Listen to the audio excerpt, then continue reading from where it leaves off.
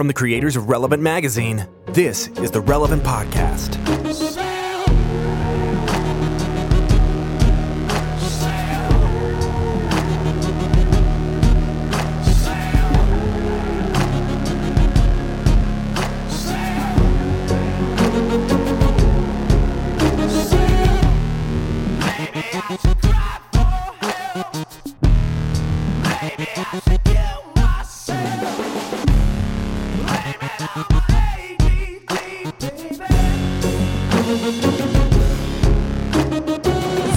Friday, May 13th, 2016, and this is the Relevant Podcast. I'm your host, Cameron Strang, and this week's show is brought to you by my favorite shaving company, Harry's.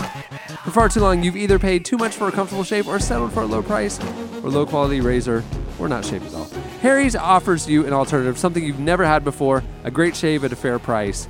They make their own high-quality razors, they cut out the middleman, and they ship them directly to you for half the price of the leading brands. Good shave, good price. It's simple. Get both with Harry's. I use Harry's. I love Harry's. It is the only company that I can think of that keeps getting better every time I get another box from them. The handles get cooler and better. Yeah. They come up with better like shave lotions. They keep evolving as a company. And from May 1st to the 31st, right now, we're in the thick of it. Harry's starter sets, which they call the Truman, is a great option for new customers and an amazing deal. For just $15, you get a razor handle, moisturizing shave cream, and 3 of Harry's 5-blade German-engineered razors. Plus, there's a special offer for fans of the Relevant Podcast. Harry's is going to give you $5 off your first purchase with the promo code RELEVANT5. All you have to do is go to harrys.com, that's HARRYS.com, right now, and look for the Truman set. Enter code RELEVANT5 at checkout and get $5 off and support the Relevant Podcast. Stop compromising and give Harry's a try today. But also, just in general, just stop compromising. Compromise can be good. Compromising quality's not, but right. It's like diplomacy. But I will say this about Harry's real quick: that Father's Day is coming up. And I have bought them for my dad and my father-in-law prior.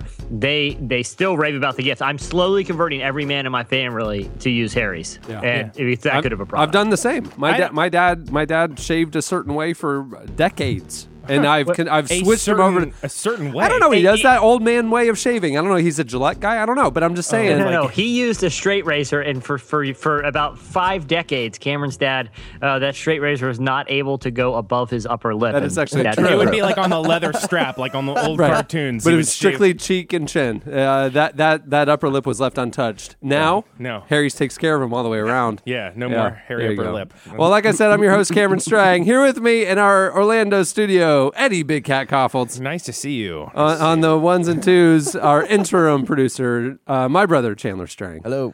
On the Skype line from Loverland, Virginia, Jesse Carey. Hello. And joining us, we're very excited, from Chicago, Illinois, author and speaker, Shauna Nyquist. Good morning. Well, Shauna, it is a big week here in the Eddie Koffolds universe. Yeah. If you listen to last week's show, you know that Eddie is today interviewing Kevin Max, and Kevin Max is here in the studio with us. Now, obviously, we recorded this a couple days earlier, so it hasn't happened yet. We actually recorded this show on the day where DC Talk made a rather odd, confusing, interesting announcement that the thing that they were hyping is not actually a DC Talk reunion, but instead a water cruise.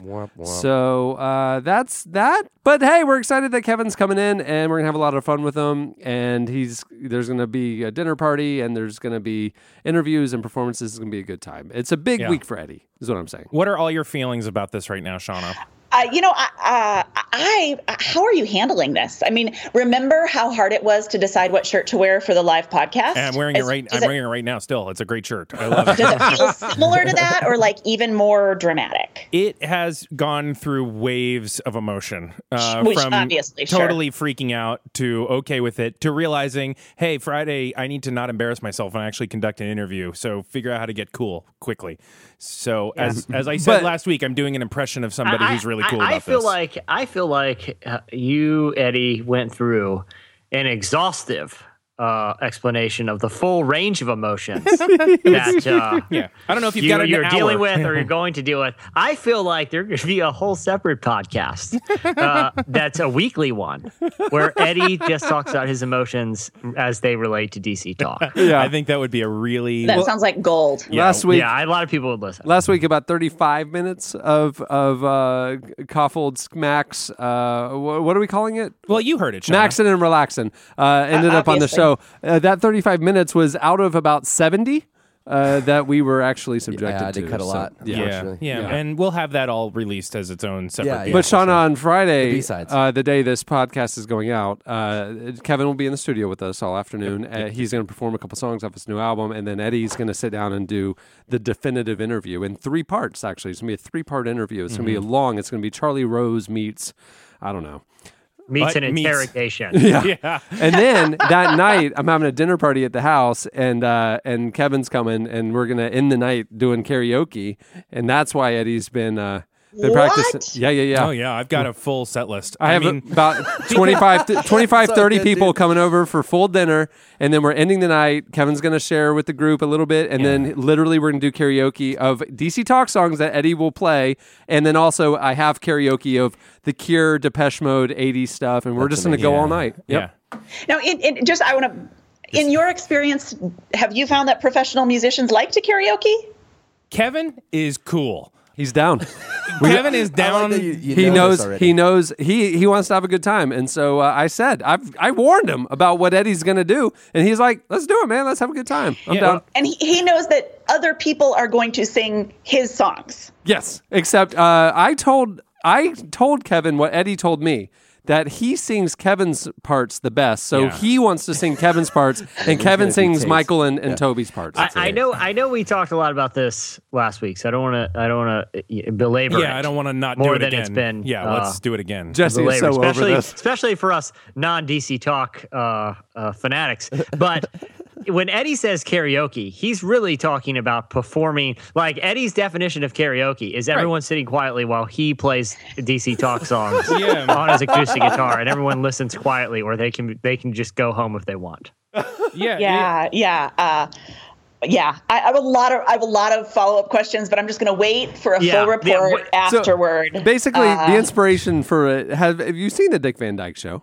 You know, Rob and Laura would throw the dinner party, and then Alan Brady would come, and then there'd be like a little song and dance time in the living room afterwards. I don't know what any of those. I have no idea what you're talking about. I got to tell you, I am usually the most irrelevant one in the room with like Cats updates and stuff. But Dick Van Dyke, I've never seen that show.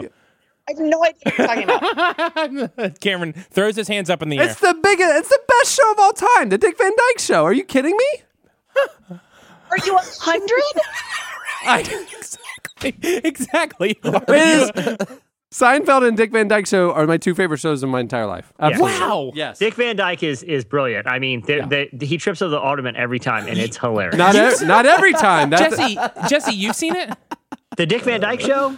Yeah. Dick Van Dyke is on a list of maybe 5 of the greatest American comedians of all time. He's a national treasure. Yeah. Okay. I don't dislike him. I just have no idea what you're talking about. I'm with you, Shauna. No. Okay. Karen, real quick. Maybe this will help jog them. Okay. There was a time in American culture. Yeah. And I will say this, in Western culture, where it was common for people to throw get-togethers. They would dress. The other thing about old dinner parties, everyone's in suits. Like if you're going over someone's house, you dress in a suit. You bring a little gift. Yeah. The stated the thing that you did during the dinner party was eat dinner and then listen to someone play some tunes. Mm-hmm. Like after David Bowie died, I was watching old David Bowie, like random videos, and there's one that John C. Reilly and Will Ferrell reenacted line for line, where it's from a Christmas special, and it's like a skit where David Bowie goes over like his friend's mansion, and he assumes that Bing Crosby is now the butler there, and he informs the butler that he regularly comes over to play songs on the piano, at which they both sit down in suits and sweaters and just sing songs together. This is what people did. This is how they lived in the old days. That's that's Cameron, isn't that what you're saying with Dick Van Dyke? Culture used to revolve around these Buddy and of Sally activities. were multitasking multi-talented. Rob and Laura were multi-talented. Alan Brady was multi-talented. So they would have a dinner party. They'd gather their friends. People would come over and do suits. And then, like, maybe you do a little comedy routine. Maybe you do a little song. Maybe you do a little song and dance. And everybody enjoys themselves, and it's a nice time. I'm going to pause things. That's what we're doing. I'm going to pause things for a second. Shauna? I get it now. I get what it feels like to just sit here and have no idea what they're talking about, but be entertained, but have no real context for it. But still be with them. Yeah. What you're saying is you go to a party that you think is a dinner party, and then at a certain point, people start singing. No. Listen, it's a dinner party like a normal dinner party. And then after the dinner party, when the desserts are served and you get your coffee, you gather in the living room. It's move venue from table to living room. They call it the parlor room, but yeah. And then I have a pause on this because we're thinking about what we're kind of putting this in practical terms. Yeah. Like we all have a lovely dessert or something. We move into the room. Tiramisu. And Kevin's. Is it going to be tiramisu? And also, there is a butler involved in this. Oh, wow. I don't think we can understate the importance of a butler's role in all of this. So at some point, we start playing music, right? And the butler, is serving whatever. Right. At any point, is there sheet music? Like, is there? You can bring your own. Okay. Yeah. Good. Yeah. So what we're gonna do with Kevin after dinner? We're gonna gather everybody in the family room, and Kevin and we'll share a couple things. We'll do a little Q&A, a little back and forth with everybody, and then he wants to share a couple songs from his new album, so we'll do that, and then we're gonna fire up the karaoke machine, and it's gonna get weird. Do I bring my guitar or not? Are we all karaoke? Yeah, no. You bring your guitar for the DC Talk stuff. I checked. There's hundreds of thousands of songs, not very many DC Talk songs in their library. I think I've got the 3 DC Talk songs that will satisfy the room. Okay, that's all we need. We don't want more than that. And but also then we probably want my favorite DC Talk song and then probably 2 David Bowie songs. And I'll have all that ready. So it's no big deal. We're totally ready. Because how good does Kevin sound singing David Bowie? It's amazing, actually. Every gathering I've ever been to at my in-laws' home is essentially what you're creating right now. Yes, we're just doing it with Kevin Max. That's what I'm saying. Yeah. It's not weird. They're from a more sophisticated era. Yeah, clearly. Rob and Laura Petrie showed us the model, and I'm bringing it to the next generation. That's all I'm saying. Yes. And now, Cameron, can I ask you this because I do feel like it's critical for everyone if they're going to have a good time. Have you hired an old English butler for the evening? Good question. Named Montgomery. No, not yet. I should. We should probably grab him. I have some Craigslist people that I flagged in your area. I keep bookmarks in a lot of towns I go to. I'd like to know who's working when. In case a situation such as this presents itself. So I will let Montgomery know, and he will be there. Yes. Well, I'm excited. We have a great show coming up today. I mean, a phenomenal show coming up. Lauren Daigle joins us on the show. Remember last month when we had John Mark McMillan join us, and he was talking through some of his favorite songs of all time and like songs that changed his life? Lauren has a brand new album out, and she's joining us to tell us the 5 songs that changed her life. That's a cool segment. I love this. This new music discovery type thing. Yeah. Cool. And then after that, Eddie has a jaw-droppingly important, profound, and moving interview with Dr. Dan Allender. Everybody thought you were getting towards a punchline. Yeah. No, it was actually awesome. No, it's unbelievable. Yeah. Like for the people who have tuned in for that, because it is going to be a life-changing 20 minutes. Yeah. We're sorry for what you just went through. But I'm not. Life change takes all forms. It's true. It's true. You know what I mean? So it's a great show. We have the DC Talk update. We're excited. You're excited. I'm excited. I'm ready for an actual interview with Kevin. I'm going to try not to geek out so much. Yeah. I think we're going to have a really good conversation. I can't wait for people to hear that. Lauren comes, Dan Allender comes, but the news that has completely enwrapped America this week is the raccoon infestation at Shauna's house. Donald Trump. Oh, Shauna, can you please give us an update of what's going on in your household? Oh, you guys, things are so weird. Like it's like there is no world outside of the raccoon issue it's the only thing that we really have space in our mind and our heart for right now. I have some questions real quick. Yeah, sure. Go ahead. When you say a raccoon infestation in your home, are you talking that they have breached the ceiling in the garage and that they are in the living areas? No. They are strictly in the attic.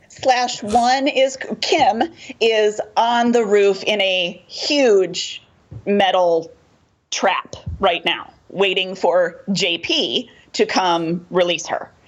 Is JP another raccoon? No. JP is someone that my cousin used to babysit, who now is helping with our animal problem. Okay. What on earth? I've dealt with these type of guys. When did this happen? How did more than one get in there before you noticed? You're just blowing through And facts. Shauna, I got bad news for you. Too. Yeah. You say they haven't breached the living areas.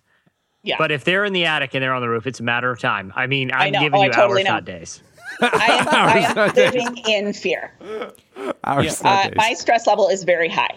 We can see you on video right now, and I see recessed lighting right behind you. Oh, I know. I'm very afraid that I'm the expecting babies at can any drop moment right down for there. just a raccoon tail to drop through. I know. You guys, I've thought of all this. I am not sleeping well. Now, why is it such a thing to get raccoons out? Because aren't they like fairly sizable and findable? Like, why can't someone just go in the attic and just kill They're them? nasty. They're not kill them. You trap them and relocate them. No. Yeah. Okay. So what? The first thing that happened, maybe a week ago, is I heard the noises, and no one believed me. They thought I was exaggerating, and I said there is something in our attic, and they were like, "Oh, maybe it's a mouse," and I was like, "No, maybe it's a person. It is so loud. There is no way this is a mouse." Drifters have been known to take up residence in attics. I mean, Let me ask you it this. sounded way more like a person than it did like a mouse. Yeah. Okay, but before we move forward, have you recently hired an Old English butler? Because I have before, and it was a confusing situation. He was thinking it was more of an Alice on Brady Bunch type of thing, where he just moves in upstairs. They've never seen Brady Bunch. They've never heard of Brady Bunch. It was the same era as the Dick Van Dyke. They have a Maybe living it maid, wasn't which is actually the kind of weird raccoon when I you was think hearing. about it. It was the English butler I had hired who inadvertently went up into our crawl space. Yeah. Pardon me, Lady Nyquist. Yeah. Someone I got someone bad has news. inadvertently eaten your breakfast. That's the butler at the Haunted Mansion or the Tower of Terror. He's not a vampire. He's all a butler. butler. And Shauna, I have bad news for you on that front too, because at this point, if he's been up there more than a week, he's going to invoke squatters' rights. And legally, you're not going to be able to get out. Trust me, I've run into this one too. What if I've had three Old English butlers living in my attic, and legally, there's no recourse. That's why you had to move. So I'm feeling better and better about my situation. All I have is 4 to 6 raccoons. Okay. So let's go there. So one raccoon found its way in, went and got its buddy and said, "Hey, come on, let's go." Did they have babies up there? What happened? Are they have little banjos and are singing songs and are teaching the children? I've seen the Country Bear Jamboree. They're musical raccoons. Maybe it's really fun. A pregnant lady raccoon. I feel like that's Is that Kim? redundant. That is pregnant raccoon. Chewed and clawed her way into our attic This is messed up. in order to have her babies in our attic. You have to move. That was the worst part. That was the worst thing you could have said. I don't know why, but that is so weird. Now, I will say this too. It's not that I know. I feel like there's two things most people know about raccoons. It's their mask eyes. You know, that's the one thing. Yeah. And two is they always return to the place of their birth, no matter what. They're like salmon. You guys, there are so many more aspects to this strange story that I have not yet shared with you. Now there's going to be 5 more raccoons in about 6 years going there to give birth to more raccoons. And it's just exponentially going to grow. It's nature 101. So okay, they're like salmon. So the raccoon, the babies, the raccoon doula, all up there having a baby. Then what happens? So I hear the noises. Like the birth noises? Breathe. What? Breathe. I hear 2 different noises. I hear loud stomping noises like there's a toddler up there. That's a midwife. Yeah. Right. And then I hear the little squeaky noises. Lots and lots of those. Oh. And so I ask my friends, what should I do? And my cousin says, I used to babysit for a guy who now does critter control. His name is JP. And I say, can JP come to my house? And he does. And he goes up in the crawl space and he ascertains very quickly that there is a large mama and at least 5 babies that are so little their eyes are not even open yet. Oh, I don't like this. Oh, I don't like this. Real quick, did he let you know that there's an elderly man named Thurston from Liverpool living up there as well? Because actually, what I've realized, Jesse, when he went up there, Jeeves welcomed him at the attic entrance and said, "Let me show you the way." Welcome to the attic. that is the worst butler. I haven't worked on my English. they're not Frankensteins. I don't know. Some of the attic's scary to me. It feels right. Doesn't feel welcoming. So he gets up there. There's a big mom. Baby's so little the eyes can't open. And then what? He just gets rid of all of them and it's all done. No. He says the mom is so aggressive because her babies are right there that we need to get the mom out on her own, and then he will remove the babies. So. There's several days, several visits, but yesterday he came over. Days are going by. This is not like yesterday. This is how we live. No, this is our new reality. Right. But then yesterday he came over and he got a huge metal trap and he put it on our roof right in the front of our house. So everybody can see it, right? Stay away, raccoons, it said. A big shame. sign. It's got a big red A on it. Totally. And guess what he put inside to lure the mama out? Oh my gosh. A piece of pizza. Oh, yeah, like cheese or something? Peanut butter? Candy canes? The very bottom, the very end of a Chipotle steak and bean burrito wrapped in its tinfoil. It's because that's what that guy had for lunch. Yeah, leftover from lunch. Because raccoons love leftovers. He's like, I bought a hole, and he's like, oh. I got the end of a burrito here. Really? He actually said the best thing is a McDonald's bag. They will do anything if they see a McDonald's bag. But the tinfoil from your leftovers with a little bit of food in it is good enough. I got to be honest with you. I eat a lot of Chipotle burritos, but usually only about 3/4 and just kind of leave the other end just haphazardly lying around my house. I'm concerned now that I'm basically just attracting raccoons. Yeah, you're baiting absolutely. raccoons. Yeah.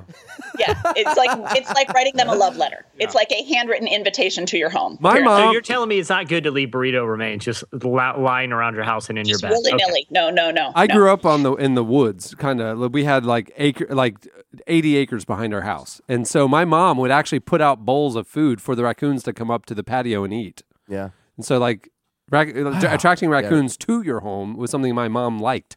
Gross. Yep. Yeah. Shauna, I have a question about this. Yeah. Now, I'm not saying this is a good idea, but why place such an emphasis on getting everyone out alive? Like, why didn't the guy crawl up in the crawl space day one? He has a little pellet gun over his shoulder.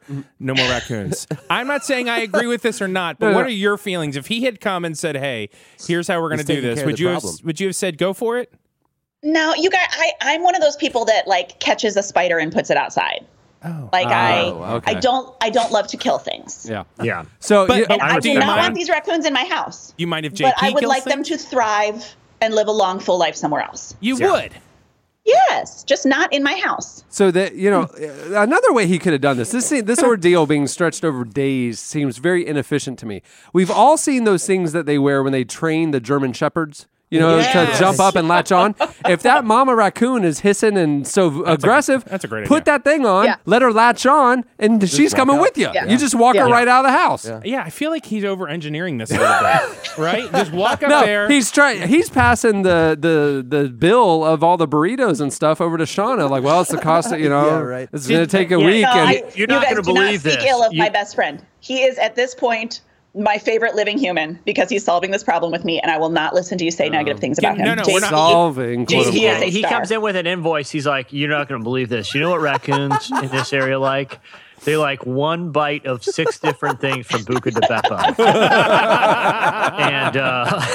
And I got them all up there. Yeah. So I got to tell you, if I was him and I got in that attic and saw what I saw, I would immediately close down the bank account, shut down the business. I would never, ever be able to do what he's doing. Never. I mean, that is just the scariest thing. I reached into my center console in my car this morning to get a pen and came up and I brought my hand back out and I had ink all over my fingers. Okay, that's not as bad. No, I'm saying, but I thought of you immediately because the idea of sticking yourself into a thing that is dark and then something happens that you did not expect is your fear.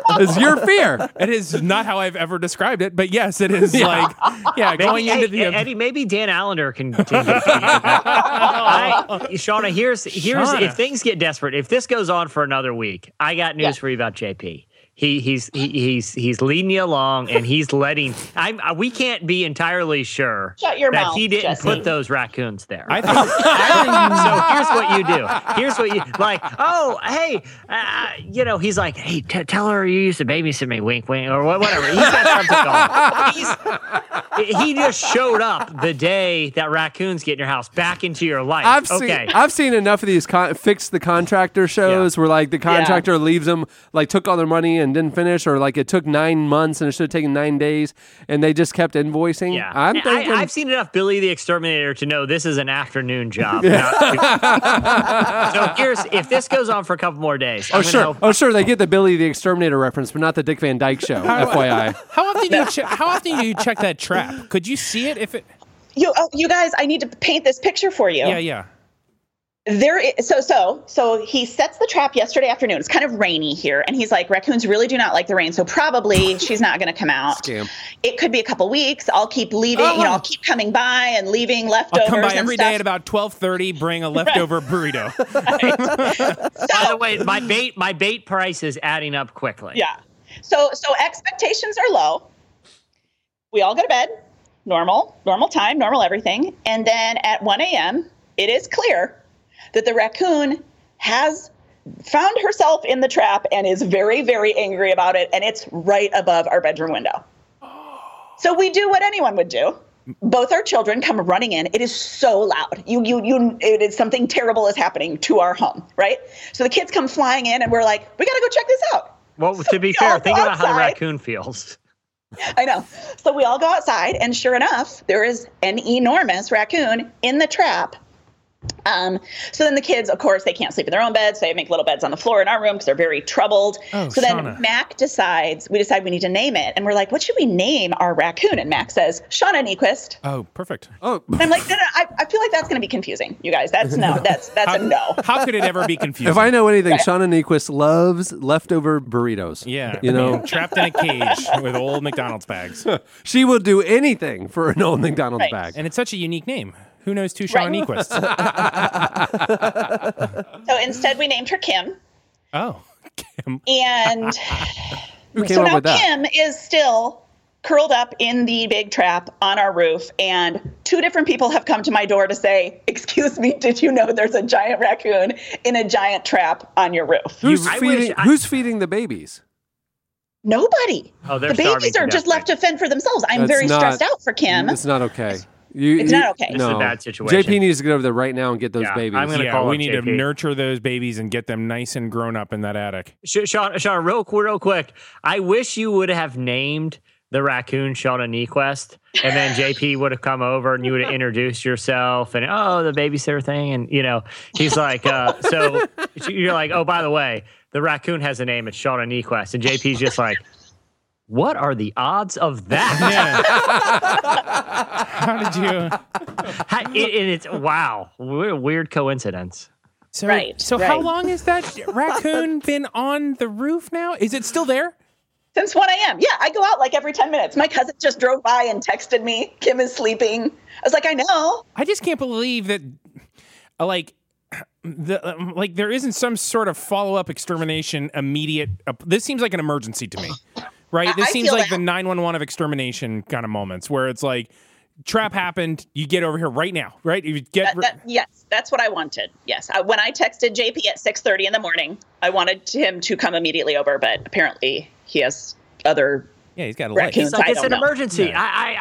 Sean's like, it's an emergency. And he's like, listen, I'm right in the middle of something. I can't do it right now. And he's like, yeah, I would like black beans, double chicken. Yeah. Sean, I can't. I'm right in the middle of something really important here. You need to shimmy up there with a saucer of milk because those babies need a mama.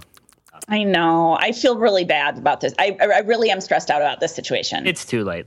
Who are we kidding? Their blood is on your hands forever. It's like, it's, Oh, no. How many were there? Past tense. We think 5. 5? Shauna, the only ethical thing to do at this point is to go deliver the bad news to Kim. Well, and I also, This whole thing is getting very dark. well, ever since the weird haunted mansion butler voice appeared, Right. the show's taken a turn. the bus stop is right outside It's on our corner. And so, of course, the kids are like, this is like the greatest thing that's ever happened. There's a raccoon on our roof and they can see it and whatever. But I had to tell them, like, no. You do not throw things at her. You do not yell at her. You do not shoot your Nerf arrows at her. She is already having a very, very rough day. And so we're going to be respectful of Kim. And they're like, oh, Mrs. Nyquist has lost her mind. Sounds like a speech you've told before. Wow. I am stopped by this story. It is absolutely the grossest thing. I told you it transfixed America. I've been watching the play-by-play on Facebook. How have I missed it all? We're Facebook friends. I guess I've been pretty into my own world. JP's been texting me all about this.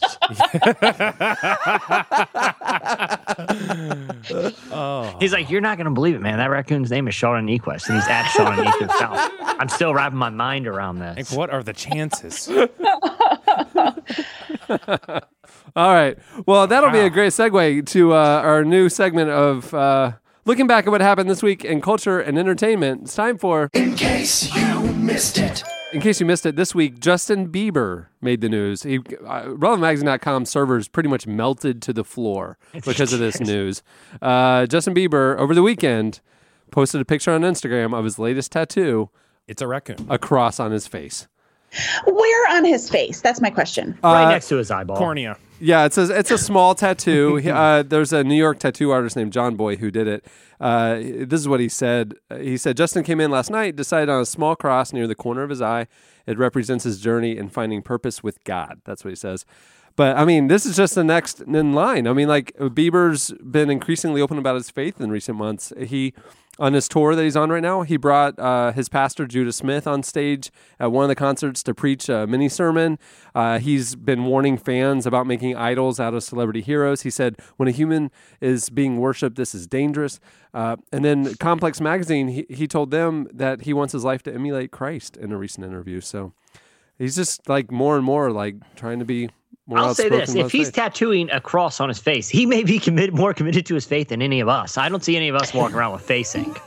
Let's say in theory I had a raccoon. Would I, and I named it Shauna Nyquist? Yeah. Would that be offensive or would it be kind because you're one of my favorite authors? Is it a nice? I mean, is it a loving thing, or are you terrified of it? Is it a bully? Like, what's the attributes of said raccoon? That's hard to know. I think just a healthy respect and fear of it. Oh yeah, then what an honor. Sure. Yeah, no problem. Cool. What an honor. Yeah. Anyway. I feel like there's two different issues with Justin Bieber, right? Like there's this kind of increasing connection to his faith, right? Yeah.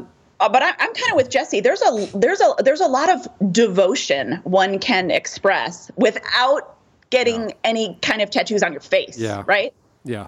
That's a line. For right me, there. I'm like concerned. Like it seems like more erratic. I don't know. It's but a friend and I were talking about the other day. How could you grow up as Justin Bieber and come out the other side? Well, is he normal? is he in the middle of the Lindsay Lohan years? You know what I mean? Where it's just like, everything's great, she's in the movie, then she kind of freaks out, and then all of a sudden she seems to be resurfacing and slightly healthy and married. Well, it's like the married. Britney Spears 2007 shaving off all your hair sort of thing. Like, is this the hair shaving, or is this like coming out of the hair shaving? I don't know. This is right. Yeah, that's a good question. Only hindsight will tell us. Yeah. Or JP. Yeah, I'll ask him later. Yeah. His album is the hottest fire, though. Like every jam on there is killer. His album is as hot as fire. I said is the hottest fire, Eddie. The hottest fire. His album is as hot as fire. No, I'm Justin saying Bieber. You get the Cosby Show reference, but not the Dick Van Dyke Show? There would be no Cosby Show without the Dick Van Dyke Show.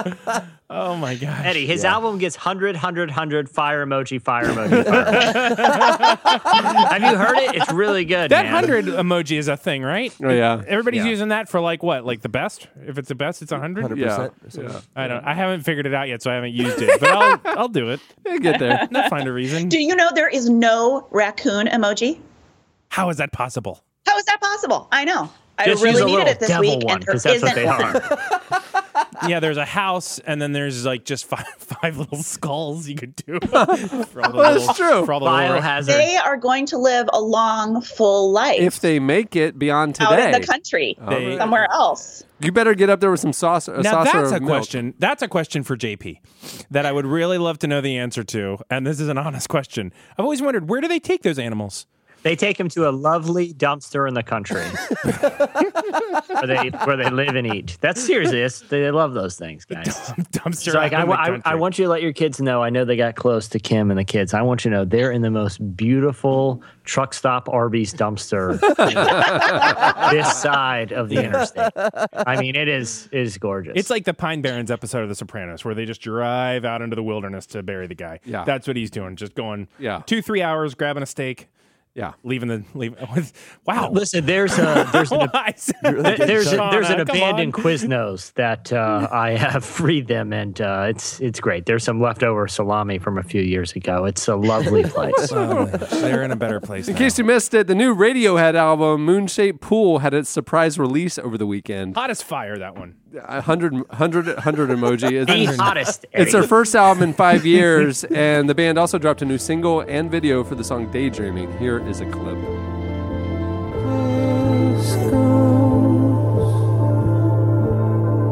Beyond me, beyond you.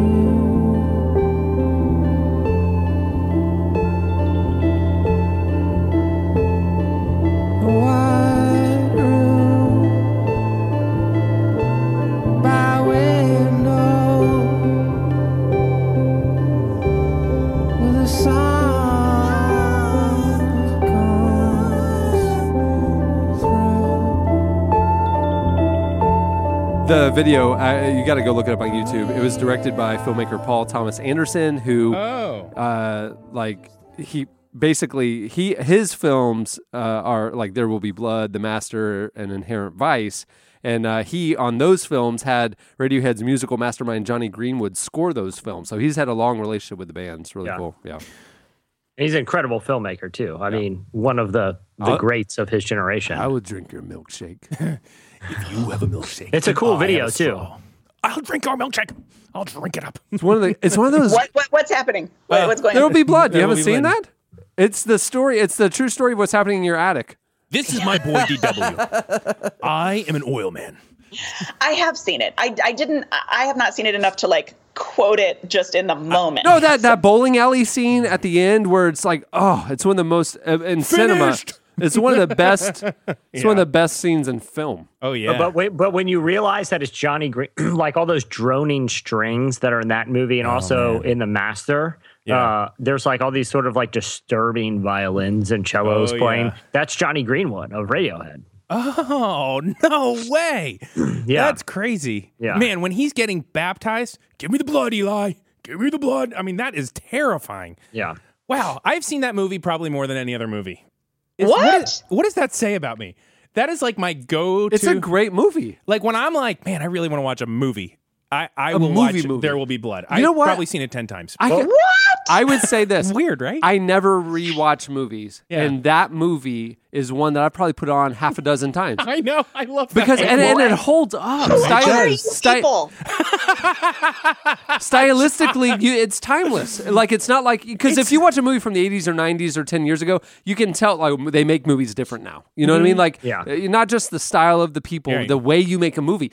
That movie is timeless. Shauna, I'm shocked. I'm shocked at how shocked you are. Is because it's so dark. You'd think we'd be more into like Dumb and Dumber stuff like that. No, I just like the idea of.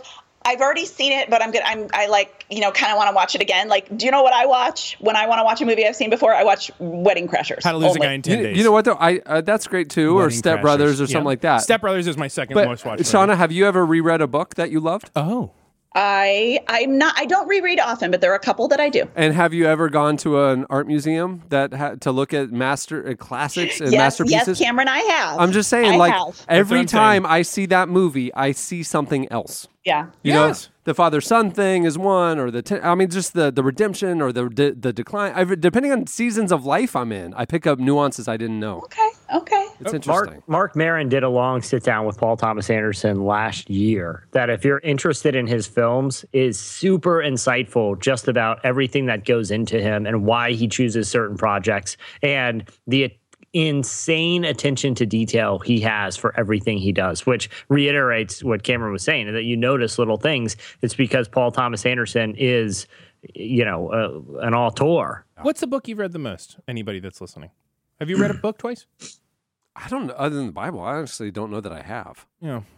Oh, there are a couple that I reread every year. Wow. What do you mind? What are they? Anne Lamott's Traveling Mercies and Hemingway's Movable Feast. Huh. I try to read Chesterton's Orthodoxy every year. I've read that. That's the one I've read a couple times. Yeah. Really? And for a long time, I read the entire Little House on the Prairie series every year. But it's Wow. awesome. It's like my favorite. What about you? Mere Christianity a few times, and then Yep. Go Tell on the Mountain by James Baldwin. You know what I've read a couple times, Cameron? Maybe you've probably, I know you've released it at runs, but Chuck Klosterman's 4. Oh, because it's a collection of his early career magazine profiles primarily. Yeah. And just when you want to be re-inspired about creative approaches to profile writing, anyone who's interested in modern journalism, like new journalism, should read that book and then read it again. You always need to be learning and like at your craft, you know, like, and you need to position yourself in a way that you're always being pushed and inspired by things that are frankly better than you. Yeah. And reading Klosterman always does that for me. It's like just when you think you're figuring out how to do what you do, you read somebody who's so much better, you're just like, I got a lot of work to do. And it keeps you going, it keeps you growing, you know? So, you know, I recently had the chance to talk to him, and, you know, I won't give too much away because I want readers to, you know, get the full experience. And I've read everything he's done, like I said, some of it multiple times. And his approach just to reading him and listening to him, because he's been, you know, he's a fixture on a lot of, you know, sort of high-minded culture podcasts, from Grantland to This American Life and, you know, Mike William Black's new show. But anyway, he has taught me one thing that every time I've heard him or read him or getting the chance to talk to him, we talked for like an hour one day, is how to be super engaged in every element of the conversation. So like Eddie texting right now. What were you saying? No, but like the key to like getting and it sounds pretty intuitive, but I think a lot of people who've done the interviewing process, there's a lot on your mind about what you want to get to, but being so engaged in every question and digging deeper into not the response, but why they responded like that, and being just a thoughtful person and really locked into gaining deeper insight into a conversation than anyone else is like a really great key to writing. And he's the perfect example of that. There you go. It was Brienne. I forgot to tell her that the pest control person was coming over. Oddly You're enough. like, listen, This reminds me of listen, alert. We need to call a pest control person Yeah. just to do a sweep, just to make sure it's clear. Yeah, we gotta. I honestly, My life is a cautionary tale. I Hey, you should make a T-shirt that says that. I don't know how long you can let this go before maybe it's just realtor time. Oh, believe me. I mean, Yeah. like, you know, I'm sure your house would resale for a fine amount. You could move someplace lovely. Certainly, you could get a place without a raccoon. Well, I know Real Estate 101. It's, you know, take your asking price and dock 25% for raccoon infestation. And then when Since I the meet with the housing realtor bubble. about what we want in our new house, it's just like, all I want is no raccoons. That's it. I don't Do care. you think, like, Christmas time, you'll put, like, a little, like a Santa hat on Kim so she could be, like, a lovely roof ornament? Or do you think, like, you'll dress her up for the different holidays? Well, they'll make a coonskin cap for her out of the Yeah. little baby carcasses Just in a the little attic. ironic. Yeah. The babies are going to be fine. Everybody's going to be fine. It's too late. Generally, how long do you think a baby that can't open its eyes could make it? Like, what's your? I'm asking As a mother, as a mom, as an author. 12 hours. What do you think?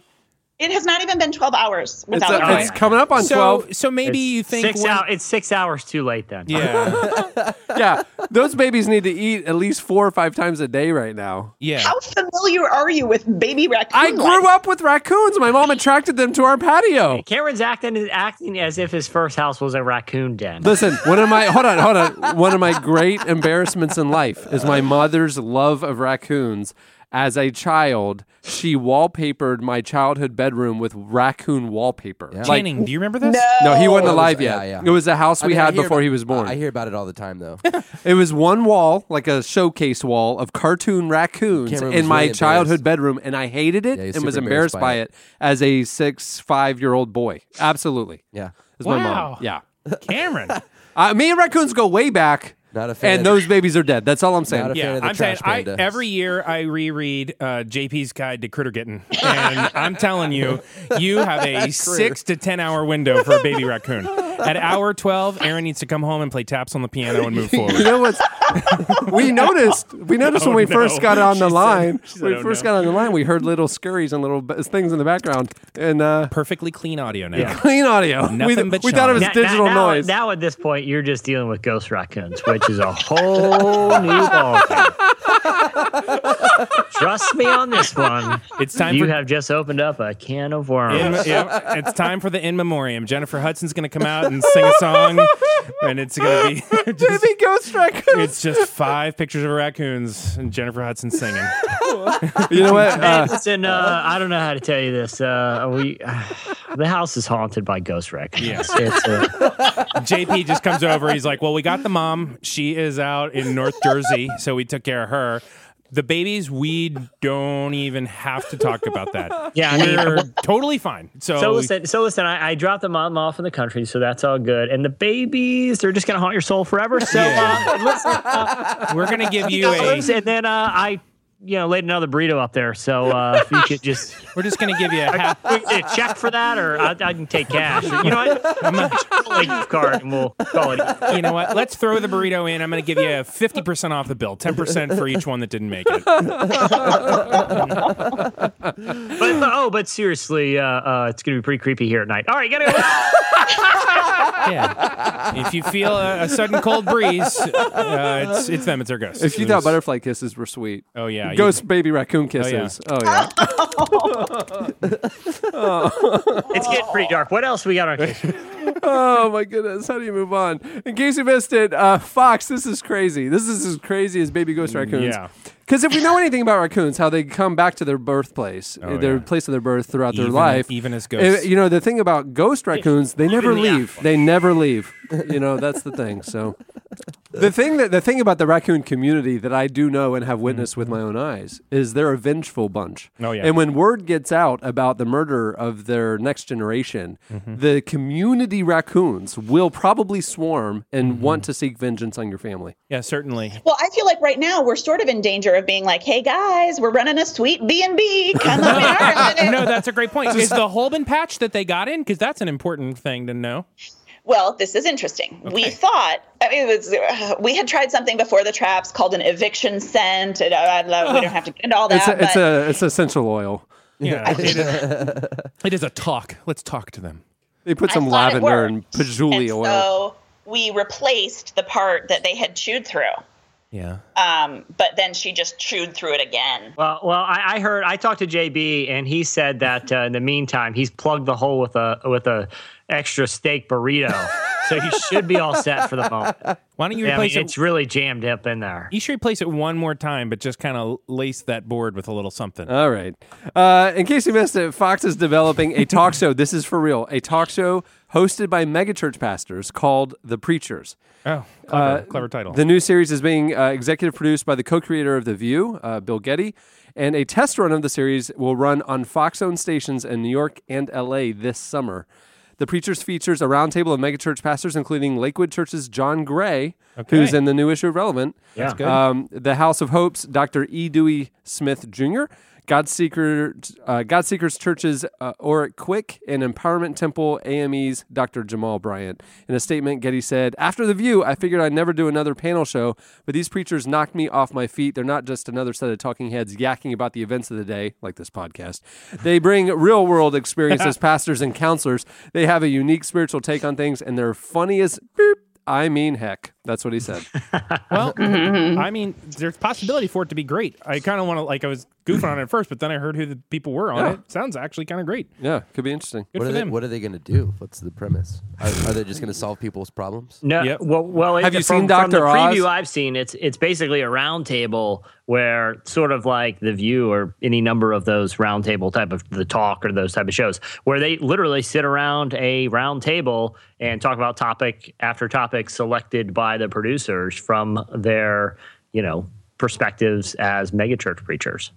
In case you missed it, it was announced this week that Jon Stewart is heading back to TV with new political content for HBO. Now, we don't know a lot of specifics, but HBO CEO said this week on CNN that he's hopeful that the new content from Jon Stewart will be on air before the election actually happens. So I would be curious if it's like Daily Show kind of content, right? I feel like you wouldn't go back to that. I think it would be a lot more pointed and a lot more...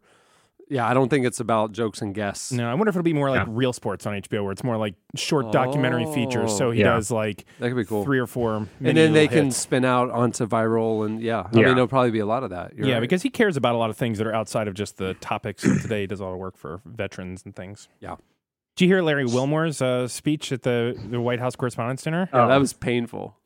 Painfully amazing. No, I'm saying it was incredible. No, that's that whole Michael Scott thing. I cringe when Michael Scott makes the room awkward. Yeah. Jesse turns up the volume. I mute it. You know what I'm saying? And I'm watching it, and I'm going, "Oh my goodness! Oh my goodness! Oh my goodness! I can't believe he's saying this." And he's right there. I mean, like when he called out Wolf Blitzer, and like poor Wolf is just trying to eat his burrito. I mean, like, Someone at one point he made a joke about Lester Holt, and someone in the audience literally screamed in terror.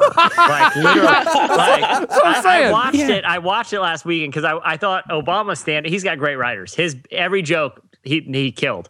It doesn't matter your political thoughts about him. His stand-up set was funny. Yeah. And it was followed by Larry Wilmore. And by all standards, Larry Wilmore bombed. Yeah. But I thought it was super funny and hilarious. And it was just like the crowd was, not ready to be roasted as hard as he roasted him. But I listened to a follow-up interview with Larry Wilmore on Fresh Air the next day, and he basically said that wasn't his intention. Like he knew he lost the room pretty like close in, and was just like, I got no choice. This is the material. We're doing this thing. Yeah, I mean, it's like the podcast. We know pretty early how it's going to go, and we just double down and ride that wave. Yeah, you know what? We've already lost them. So what the heck? Talk about the baby raccoons. Just talk about the raccoons. We'll get them back another day. We pulled out of the driveway and went directly into the ditch this week. We've been in there. We just been spinning the tires, slinging them all over the neighbor's house. That's the new But you know slogan. what? We're not going to stop until we run out of gas. Yeah, no. Coming up later, Lauren Daigle and Dan Allender are going to come and push that car right out of that ditch, and we're going to get on our way. Almost as if we knew they were going to happen, so we could just be the other part of the pendulum. Because honestly, we are setting them up. We're setting them up. They're going to knock it out of the ballpark. That's the crazy thing. We have 2 phenomenal guests this week. Shauna, what is that on your cabinet behind you? I'm just kidding. No, you know what? That's not. You don't need to worry about it. That one's definitely a ghost. Yeah, so it's definitely. You can't shoo him away. It's so weird. In case you missed it, Chance the Rapper was on the Tonight Show this week. I like Chance a lot. I don't know if you know his music. He performs Hot as a lot. Fire, that guy. 100. The hottest fire. He's as hot as Dick Van Dyke was in his day. Chance the Rapper debuted a worshipful new song called Blessings when he was on the Tonight Show. It was great. It is good. Yeah, it's from his new mixtape called Chance 3, which comes out tomorrow, May 14th. Here's a clip of the performance. I know the difference between blessings and worldly possessions, like my ex-girl getting pregnant and her becoming my everything. War with my wrongs, I'm writing 4 different songs. I never forced it to forfeit it, I'm a force to be reconciled. They want 4-minute songs. You need a 4-hour praise dance performed every morn. I'm feeling shortness of breath, so Nico grab you a horn. Hit Jericho with a buzzer beater to end the quarter. Watch brick and mortar fall like dripping water. There are obstacles in life, many trials and tribulations that come on you. But you got to realize and know that even the Jericho walls must fall. Every wall must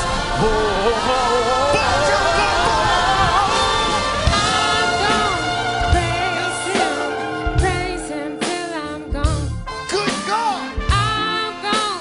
Praise him till I'm gone. When the praises go up, the blessings come down. the blessings come down. When the praises go up. Oh, when the praises go up. Blessings come down. Blessings come down. It features a gospel choir, a verse from gospel star Byron Cage. The song openly, obviously, talks about Christianity and has Christian lyrics. Like the chorus, when praises go up, the blessings come down. It's just like the next step where he like alluded to kind of growing up in the church, and then like his music has gotten more and more and more overt about faith. Cool. I feel like the faith rap community, such a dorky way to say it, right? But like, is gaining. Like I saw Lecrae on what was it, Fallon? Yeah, sitting with the band, and it was like great and amazing. And there he is. Well, he's been on several times. Yeah. And we did something in Front Matter recently that looked at some of these hip hop stars, especially in like Kanye's circle. You know, Chance was his contribution to Life of Pablo was what, you know, his last minute contribution kind of held up the initial release, according to Kanye. But a lot of people in that circle have talked openly about faith and Christianity. And sometimes it's a bit of a conflicted relationship, but sometimes it's, pretty open. If you follow Chance on Twitter, I'm not saying go do that, but he's been tweeting like a couple of tweets that he recently sent. One was like, he said something about the name of Jesus. Oh, how I love the name Jesus. And that was the entire tweet. But one that caught my eye, he said, today's the last day of my old life. Last day smoking cigs. Headed to church for help. All things are possible through Christ who strengthens me. I mean, that's like a great example to set, to his fans and followers, which is really cool.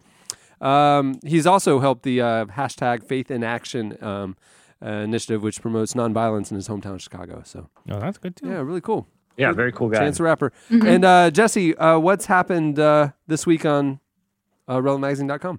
Yeah, so in addition to blowing up because of a small write-up about Bieber's face tattoo, there's a lot of other interesting content going on. Bieber's face tattoo was like the number 1 or 2 trending topic on Facebook, and when you clicked it, there was our article.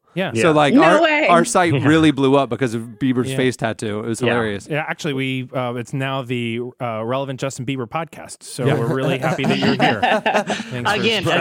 Cameron, when you get your journalism degree and you think about the way you're going to impact, because we were right below like Time Magazine with that story, and I was thinking, how could I have any idea that part of my impression on the world through journalism will be front and center on the Justin Bieber face tattoo conversation? Help to contribute to that. So there was more stuff going on the site this week, as Cameron said. There was one of the pieces that I think this is interesting in a lot of different directions. Woody Allen was in the news for the last week or so because of a long interview he did with the Hollywood Reporter, and everything he does is controversial. He has in addition to being a prolific filmmaker, he has a lot of very controversial and disturbing things in his personal life. But what we did was we actually looked back at a really interesting moment in pop culture history that's pretty much been lost to culture. Happened in 1969.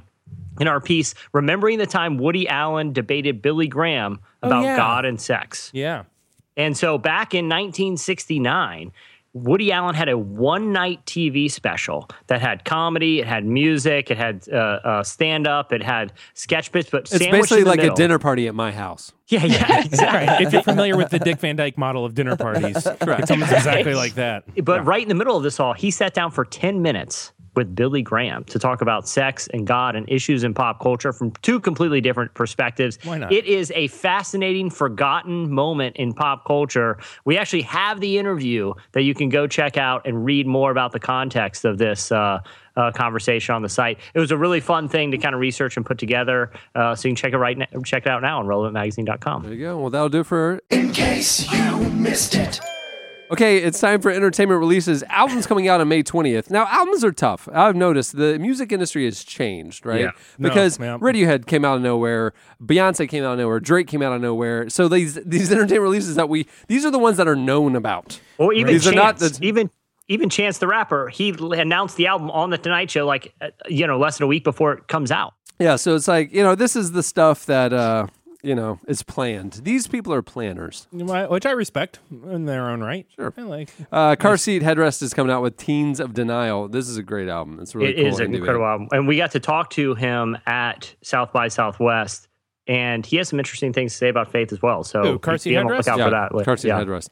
Bob Dylan is coming out with Fallen Angels. Never heard of him. Ariana Grande is coming out with Dangerous Woman.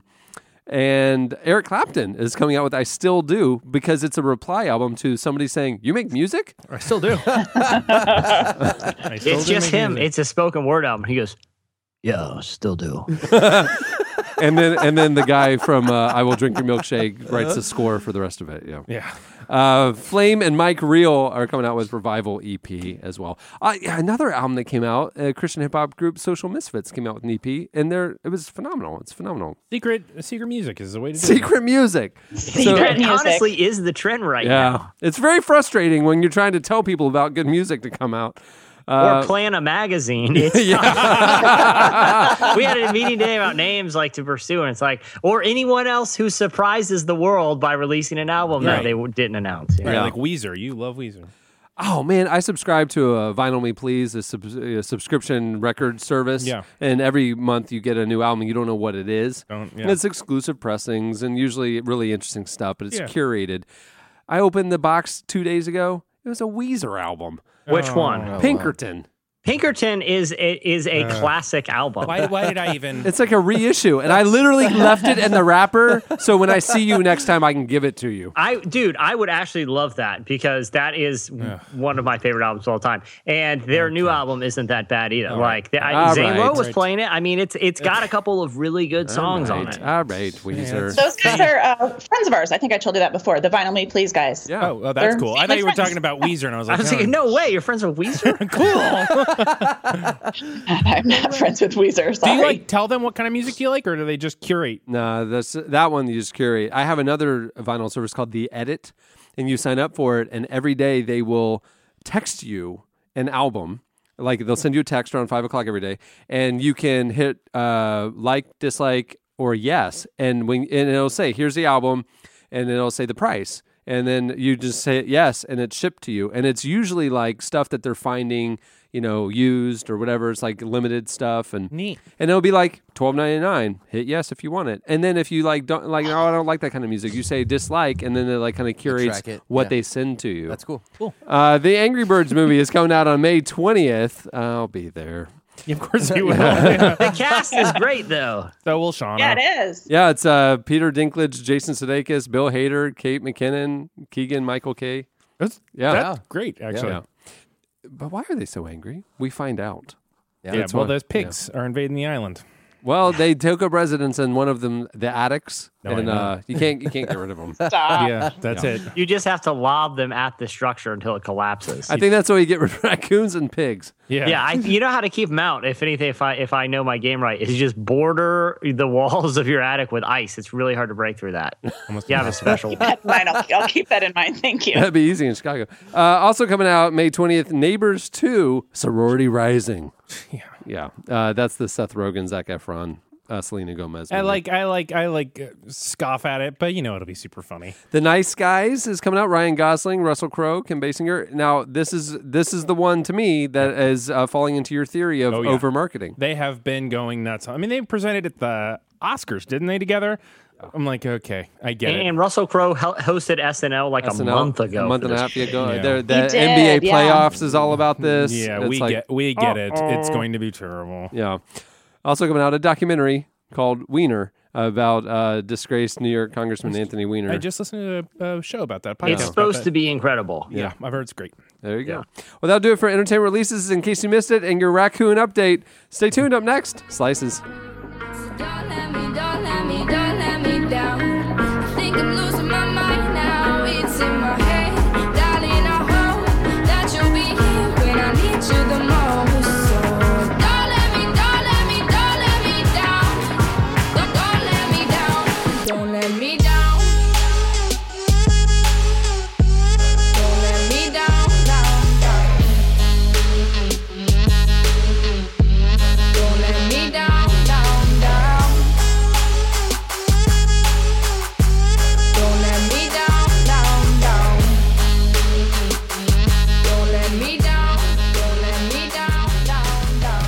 You're listening to the Chainsmokers. The song is "Don't Let Me Down" featuring Daya. It's actually a W&W remix. I love that song. The remix is great too. So that's it. That's awesome. I'm so glad. At the beginning of the podcast, you were listening to AWOL Nation with their debut here on the podcast, with their song Sail. Very apropos. Okay, it's time for Slices. What do you have, Jesse?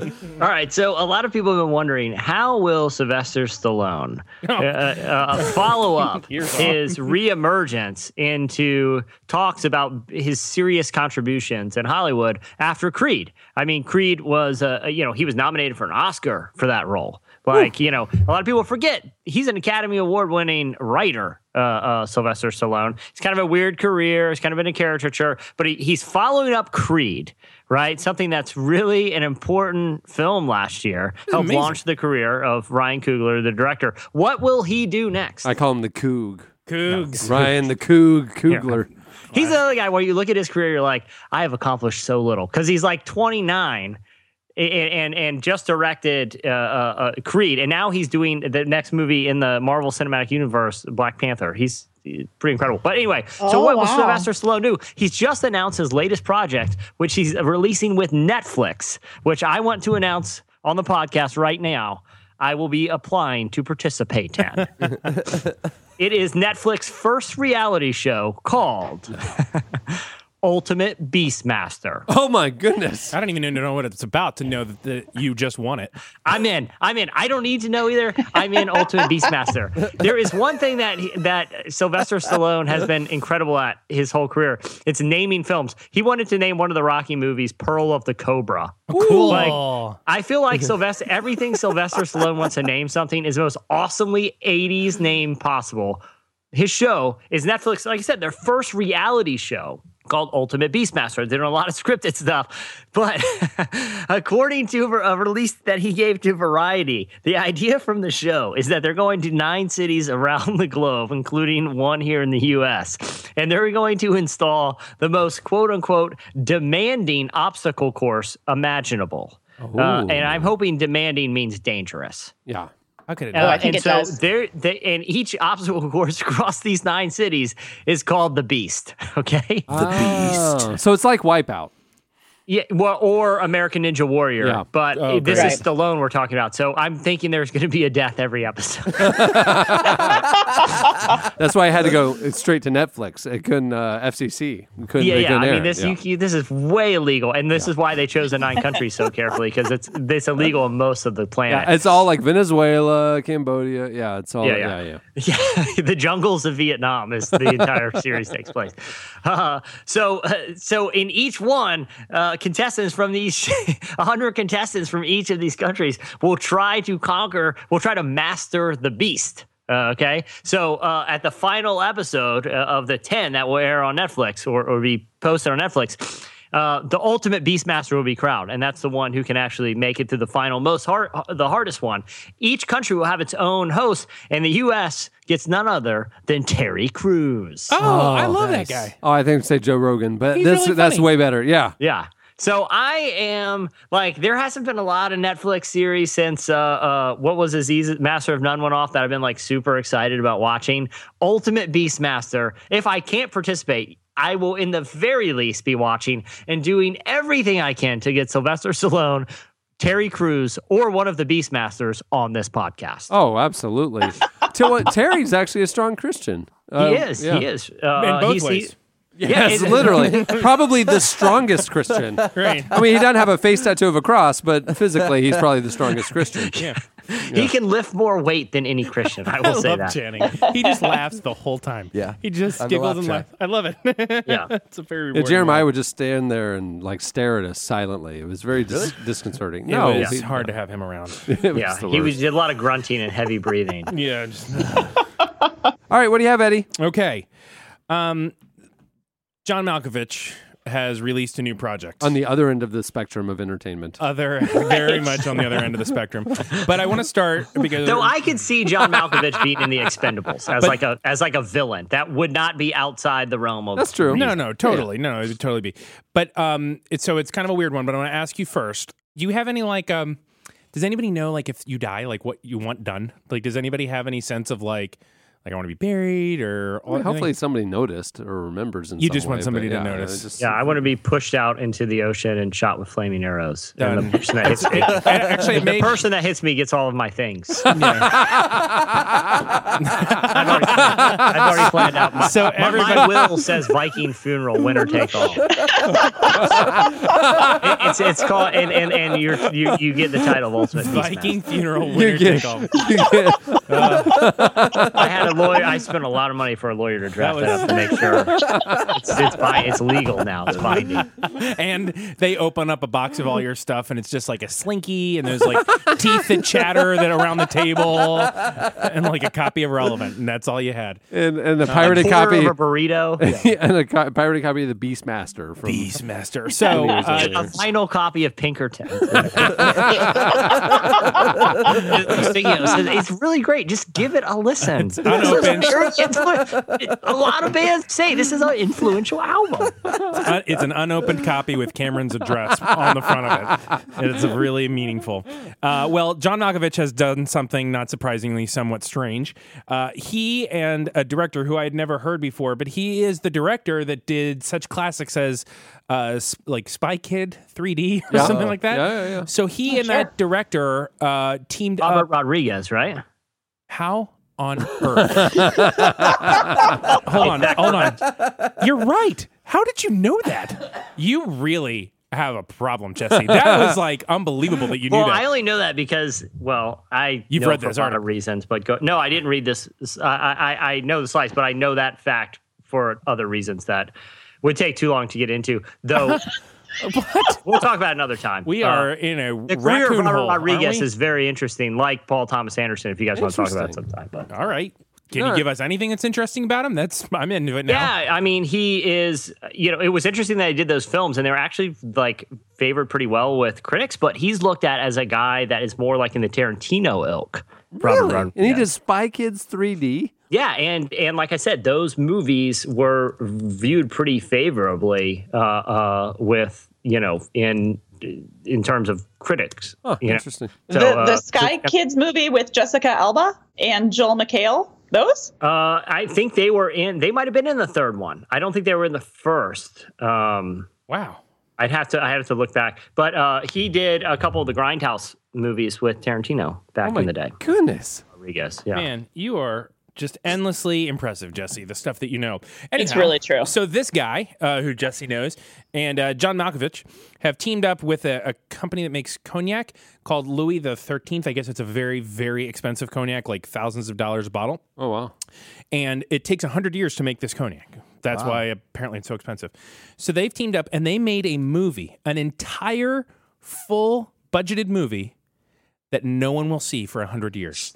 They locked it in a safe. It's a time release safe in Prince's house. Right now, it's at the Right now, it's at the Cannes Film. Right, it's at the Cannes Film Festival. No one will ever see it. No one will screen it. They're not going to do any screenings of it. The safe will then be moved to where the cognac is made. And it won't open for 100 years. The movie is just called the 100-Year Movie. They're not even releasing the title of it. If you go to the IMDb, all it says is like John Malkovich, villain, and then this other actress, hero. Like there's no storyline, anything. There's a trailer about it, but the trailer isn't even a trailer of the movie. It's a trailer of what they envision the world may look like in 100 years, and it's all like sci-fi stuff. So the idea is they've made a movie that won't be released for 100 years so that they've made something for the future. And apparently the movie is about how they envision the future, and it's sort of a letter to the future. Well, like the Jetsons. It's like the Jetsons. Yeah. Isn't that weird? Yeah. I thought it was so interesting. It's crazy. I think it's a super interesting idea that, like you're saying, it's like a time capsule. Totally like a time capsule. Really expensive time capsule. It's a time capsule about their time, Right. or what we think. So Interesting. The cognac company, Louis the 13th, gave out 1,000 metal tickets that will allow the receiver's descendants to go see the screening. So you take these metal tickets and you pass them on Like in Jesse's box, his Viking winner take all box. Right, you open it. There you go. That's right. Another thing to drop in there. But yeah, so at the end of the little fakey trailer thing they made explaining it, John Malkovich ends it in his very weird way by saying, "I was John Malkovich," and then it just goes to black. Oh, weird. You're like, wow. I don't like that. So this is a movie I guess we'll never see, but I just think it's fascinating. They made art that will never be shown. I also have a theory that within You've written a couple columns on the internet that nobody will ever see. Oh yeah, they're disappeared. I've written actually about 72 of them that will never be seen. Shauna, you may know this. Yes. Was it Kafka who said that he wanted all of his work burned at his death, and Metamorphosis and the remaining works that are published were kept from being burned by a friend against his will? Is that true? I think that is true. So I think that's exactly all that true. to say is, Eddie, people producing stuff just for the sake of producing it, whether it's seen in 100 years or never seen at all, isn't totally without precedence. Very interesting. Absolutely. All right, what do you have, Shauna? So I would like for you guys to guess the top 5 most popular restaurants in America. So obviously they have to be chains, but they're not fast food. Okay, they're not fast food. Oh, okay. Not fast food. But they're quote unquote casual dining, but it's a pretty big spectrum of really casual to pretty formal. Chili's. I was gonna say Chili's. No. Macaroni Grill. TJ Fridays. Macaroni Grill is on there. TJ Fridays. No, not Fridays. Olive Garden. Yeah, there's No. Chipotle. No, that's too fast That's food. fast food. No.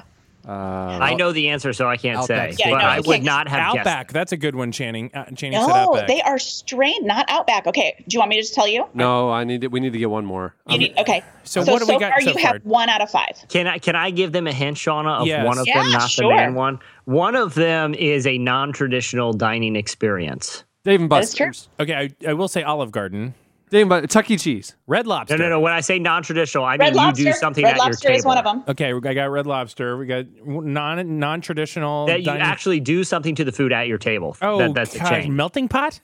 Yes. Oh, I hate that place. Really? What? Oh, who likes to cook their own food? I've never been there. I do. Okay, It's well, pretty fun. Yeah. There's 2 missing, and one of them is the number 1. You're missing the number 1. All right, number 1. Let me give you another hint. Number 1 has a dessert in the title of the Cheesecake Factory. Yes. Oh. Yeah, I can see that. Okay, so the number 1 is Cheesecake Factory. The other 4 in the top 5 are Melting Pot, Red Lobster, and Macaroni Grill, and Bonefish Grill, Oh, yeah, which sure. I feel like Bonefish. I mean, I That's know they're sort of out of popular, but nowhere. I can't believe it's top 5. Yeah, that's Yeah, crazy. well, they measured on a bunch of different categories. like a It's like how little much niche. people like them. Yeah. That's interesting. Okay, but so then the interesting thing about Cheesecake Factory No steakhouses. is I just can't believe Chili's isn't on that. Yeah, I agree with you. I Tim. would No, have but thought think about it, Chili's, like- Olive Chili's. Garden, Fridays, I don't know. No Olive Garden, no Lone Star, no Longhorn Steakhouse. The odd thing that Chili's, I'm looking at the list right now, is 35. America not Oh, wow. picking a steakhouse. can't That's even believe odd. that. Okay, but so Yeah. what's fascinating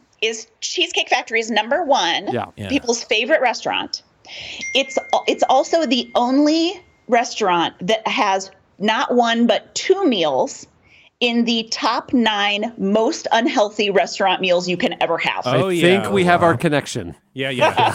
Oh, yes. What I love about this, especially, there are a couple really key quotes. So they ask some nutritionists about these 9 worst restaurant meals. And their quote is, they have a total disregard for the obesity epidemic and the coming diabetes tsunami, which I think is poetic. And then what they say specifically about the Cheesecake Factory is that they have a knack, the Cheesecake Factory has a knack for turning its patrons into walking, make that sitting, fat cell factories. Good nice. And that's Isn't like that a unbelievable? legit nutrition organization. Yeah. Cheesecake Factory, the menu alone, It's it's too much so for big, me. it has ads in it. It's like a telephone book. If you get one of their salads, half size, it'll still have 1,400 calories. No, for real. Like, it's insane. They want to be all things to all people, and apparently they are. Yeah, what a metaphor. What a metaphor. And I right? love that their baseline is just What a like, metaphor. we're going to build a foundation of cheesecake. And then we're just going to Yeah. build it. When cheesecake is what's getting you in the door, you can serve whatever you want to America. But the other thing is too, like if you put factory in the name, much Right. less cheesecake, no one is under the illusion that they're going to eat healthy there. Yeah, at least they're laying their cards right out on the table. Like that is Olive absolutely Garden, true. Olive Garden, both Olive and Gardens are healthy things. Right. Like the Mediterranean diet, but nothing there is probably all that healthy. So at least Cheesecake Factory is being forthright with you, you know? Well, that'll do it for Slices. Stay tuned. Up next, Lauren Daigle joins us.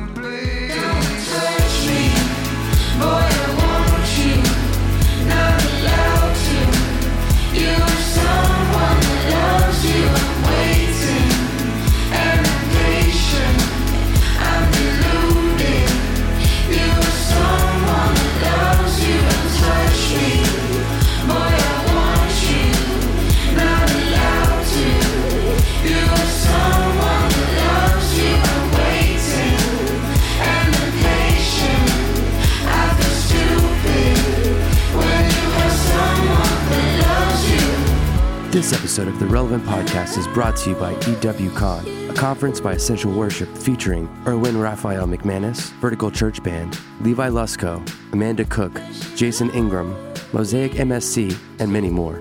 Ministry is hard. We can become stagnant and forget to dream, but God doesn't want us to live there. We believe that God is calling us to greater things for ourselves, our churches, and the people we serve. EWCon is where worship leaders, pastors, and creatives make space to be inspired and refreshed. We want to join in the song that heaven has been singing for eternity, where struggle finds rest, sorrow finds joy, where reality finds inspiration. Our desire is to look back on our stories and see a journey that doesn't make sense apart from God. Register by May 31st to save $100 on registration. For more details, check out conference.essentialworship.com.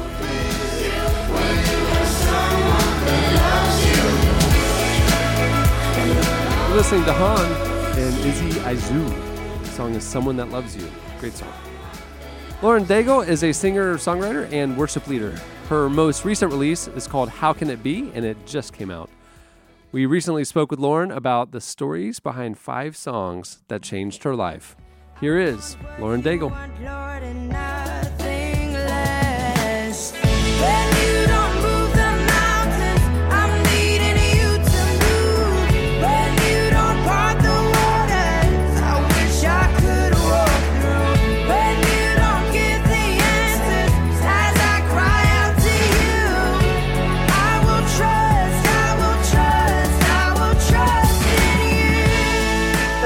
Song that I chose was Daydreamer by Adele.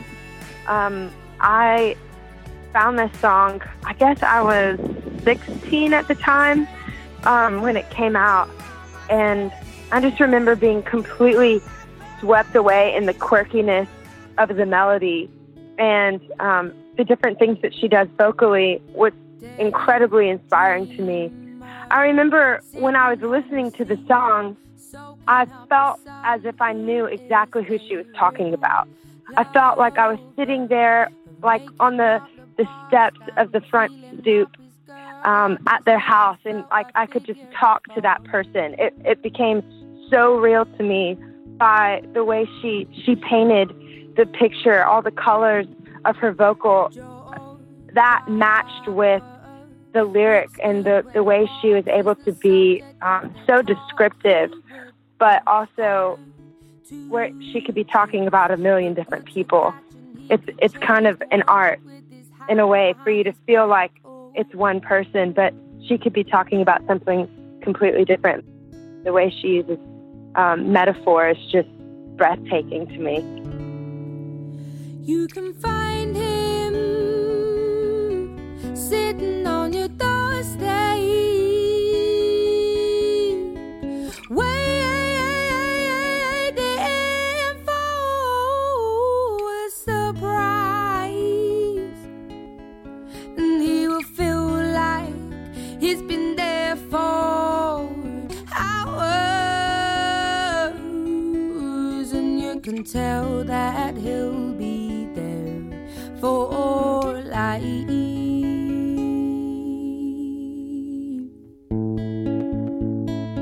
My second song was, well, it's hard to choose from the list, but I love John Mayer Trio and his rendition of Good Love Is on the Way. was one of my absolute favorites. It was Pino Palladino on the bass and Steve Jordan on the drums. And it was, I grew up in South Louisiana, and we love to dance to Cajun and Zydeco music. You kind of grow up doing that from a young age, and then you hop on over to New Orleans, and there's a lot of jazz and soul music there. And I just remember feeling the pocket of the groove of that song it just made me want to explode on the inside. I remember just thinking, oh my gosh, what is this that I'm feeling? And then combining that with the lyric, it kind of makes you feel like the world is one big happy family and that there's hope for what's to come. I loved that groove, and how sparse things were in the track. I mean, it's just those three, and they make it feel so incredibly rich.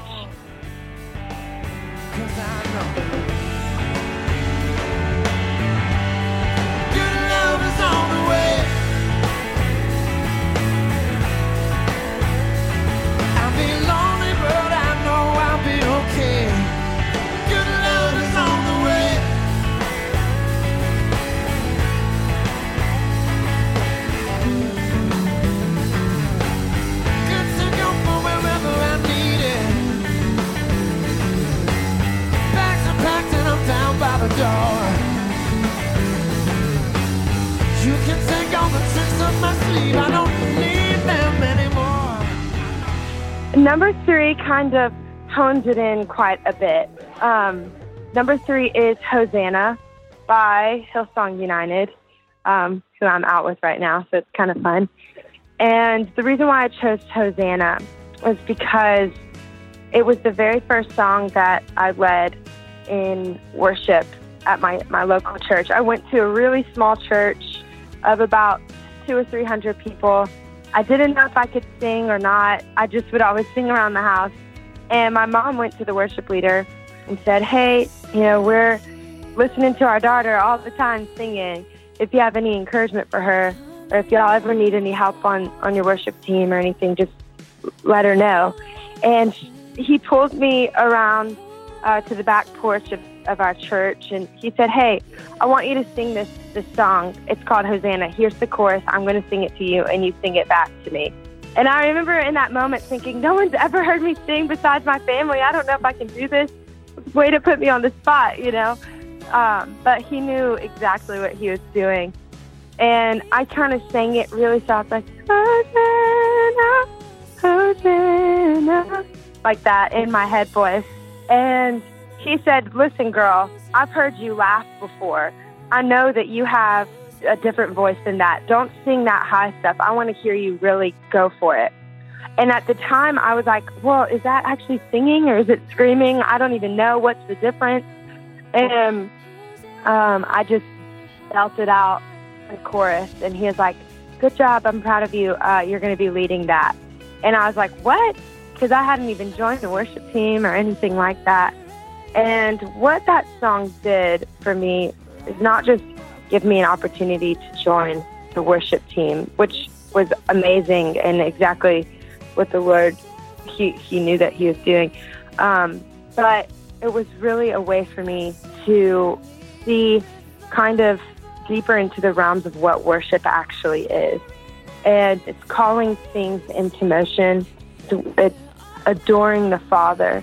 And it's joining in with what the angels are singing.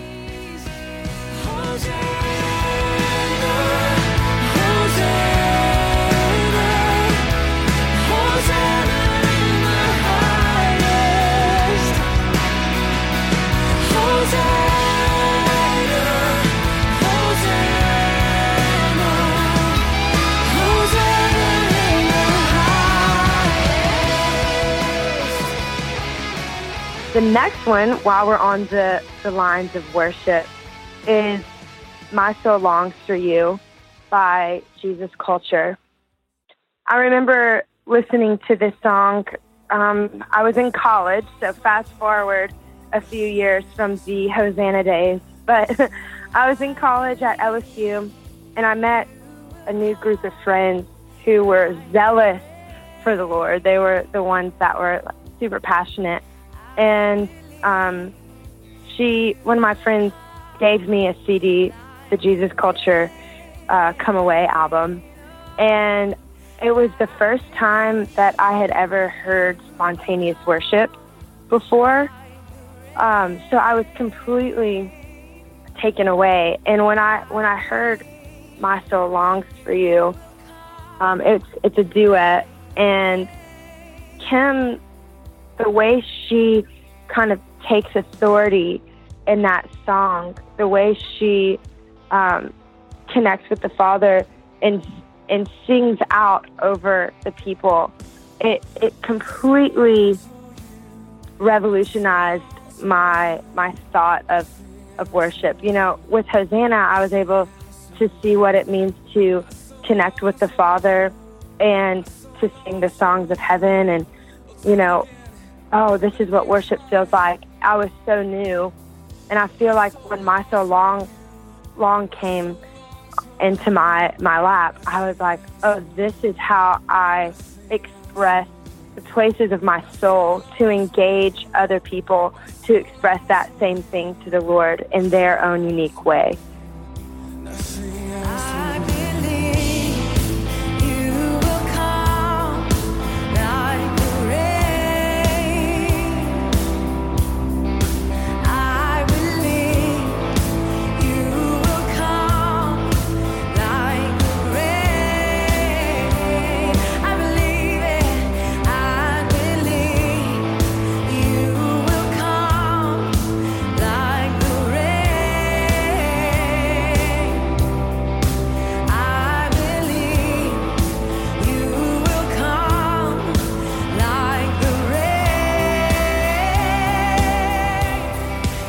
My final selection is, this is going way, way back, but I heard this song again about 2 years ago, and it just reminded me so much of my childhood. But like when I was little, I remember thinking, wow, that's a beautiful melody. But the older I got, I realized, wow, that song is so simple, but one of the most profound songs that I've ever heard. And it's Michael W. Smith's version of Agnus Dei.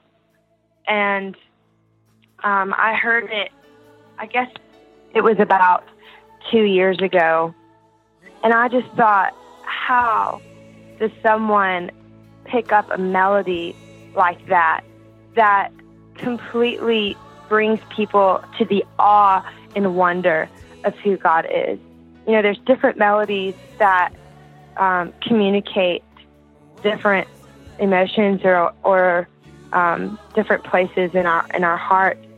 But to be able to briefly and minutely capture the awe and wonder of the presence of God by just such a simple chorus, holy, holy, holy, just singing that over and over, the way that melody moves back and forth, it completely changed my life. That sometimes we don't have to be theologically profound. Sometimes we can just sing the words that were written centuries ago and have the notes match what match the power, I'd say, of what the simplicity means. Sometimes simple is more, and that song completely emulates that for me.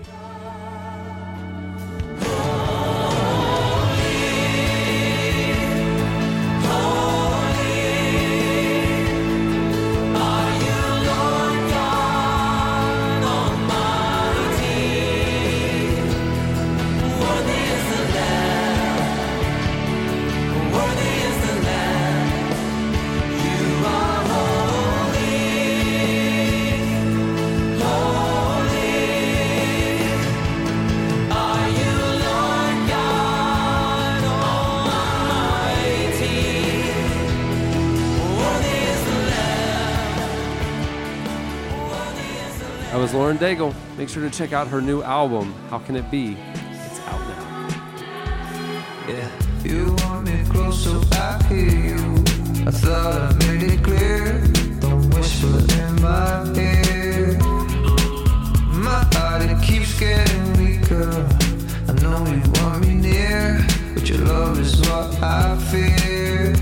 It's beautiful the way you move, but what's a boy to do when he can't seem to choose?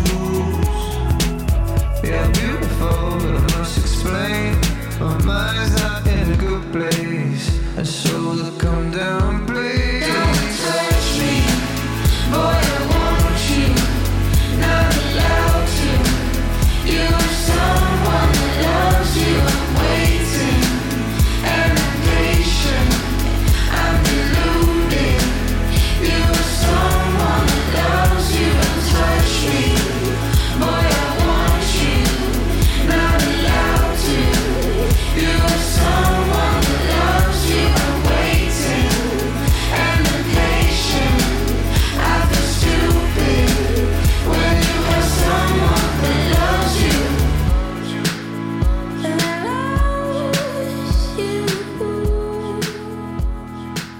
You're listening to Kins. The song is Fist.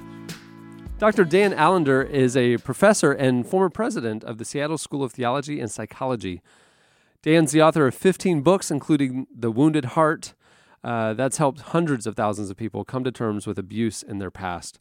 Now, 25 years later, Allender has written a brand new volume on the subject. Our very own Eddie Koffoltz recently spoke to Dan and had a very honest conversation about abuse, faith, and healing. Here is Dr. Dan Allender.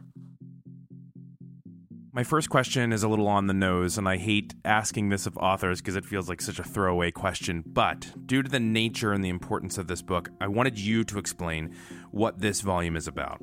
Eddie, the book is intended to take folks who have acknowledged that there is sexual harm in their life and to enter into the question of what does redemption, what does real, profound transformation look like.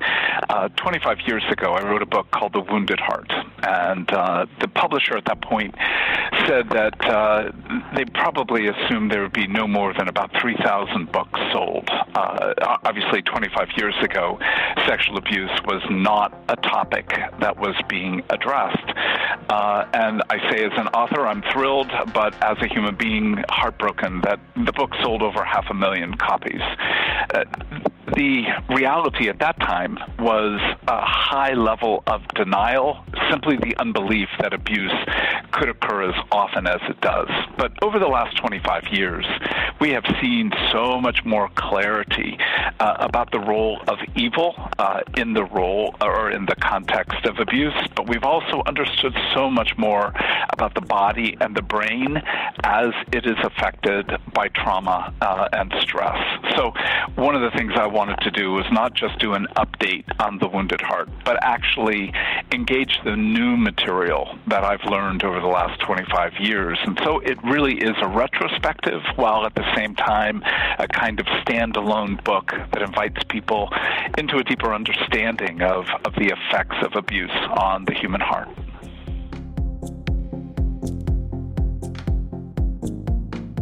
It occurs to me that people listening to this may go, well, I have no intersection with abuse, yet the amount of copies that have been sold and the statistics that we know don't bear that out to be true. Can you can you define the word abuse? Yeah.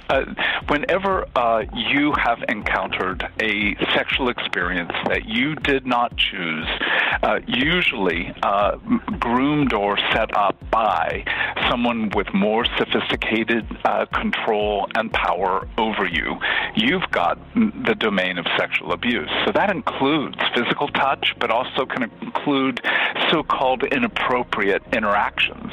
Uncle walking in on you while you're showering, doing as a 13-year-old girl. Clearly not a mistake, but ogling your young body, or the experience of how pornography was first introduced into your life. Those situations where we often just view as that's weird or that's normal, it's indeed where evil is working to create a context of feeling betrayed, feeling powerless, and mostly feeling a sense of arousal, and yet hating what you're experiencing. When all those factors are there, we can step back and say the intent of evil is to ruin innocence and to ruin the capacity of pleasure through shame, particularly through sexual shame. So from that standpoint, I'm not sure there's a human being on this earth who has not felt something of the violation of sexuality.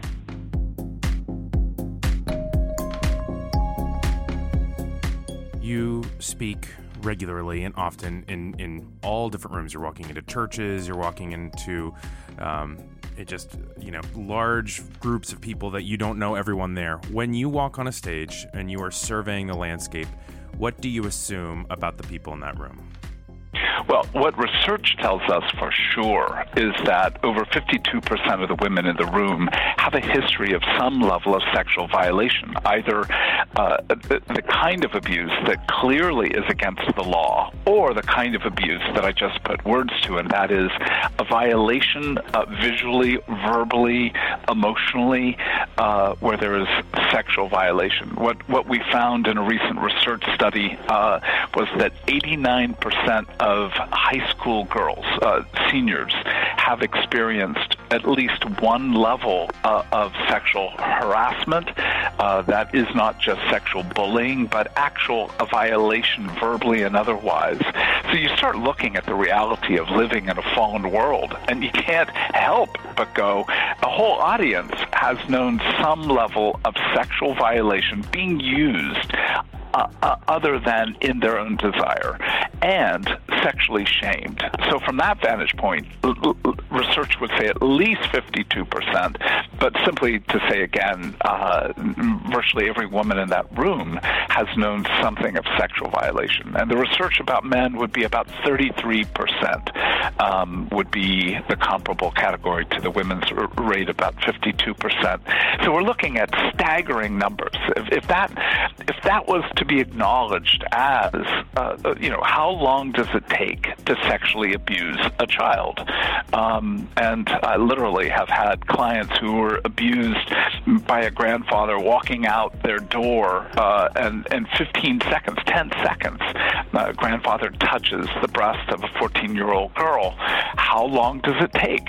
Well, literally seconds. And yet, what's the consequence? What's the life effect? And often it shadows the human heart for decades. So if you return or have a return on investment of a few seconds labor and consequences that linger for decades, no wonder it is such a delight for the kingdom of darkness.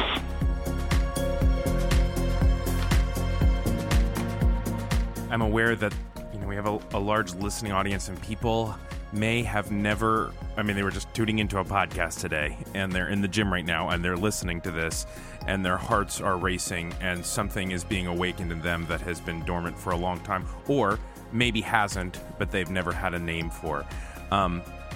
Can you talk to them? Can you give them next steps? Can you help in this moment a little bit? Well, Eddie, what we've seen over the 25 years is that people of what we'll call the boomer generation tended at least to have a high level of denial with regard to the effects of abuse or the reality of abuse. But what we see now among the millennials is far, far more a kind of indifference, a kind of, okay, yeah, so what? I had some pretty sketchy sexual experiences in college or high school, and they were pretty ugly, but, I'm over it. It's no big deal. It's common, happens to virtually everybody. Why make a big deal about something that's just sort of like, kind of like food poisoning? You get sick, you throw up, but it's not a disease. It doesn't linger on. Well, it's just sort of what we have come to understand with regard to trauma. And no, it it stays in the body. It particularly stays within our limbic system, our brain. And so to pretend that it doesn't have an effect on your life, that it's not affecting your spirituality, your relationships, your own self-identity, your ability to enjoy your body. So you may be in the gym, literally working out, and somewhat obsessed about losing weight, getting stronger. And at least some of those who are listening have an intensity about their diet or about food or about working out that comes from a lot of body shame. And it's not that you're overweight, it's not that your body is unattractive, but the ambivalence, the shame and ambivalence we feel about our body as a result of past sexual trauma leaves us with this certain level of loathing, hatred, or if you can put it a little bit more acceptable terms, the kind of contempt we feel. So when you begin to address this, it gets worse, unquestionably. If you've been spending decades avoiding this, it will have an effect that creates a degree of nausea or despair. And yet, what we know about redemption is you cannot change what you don't name.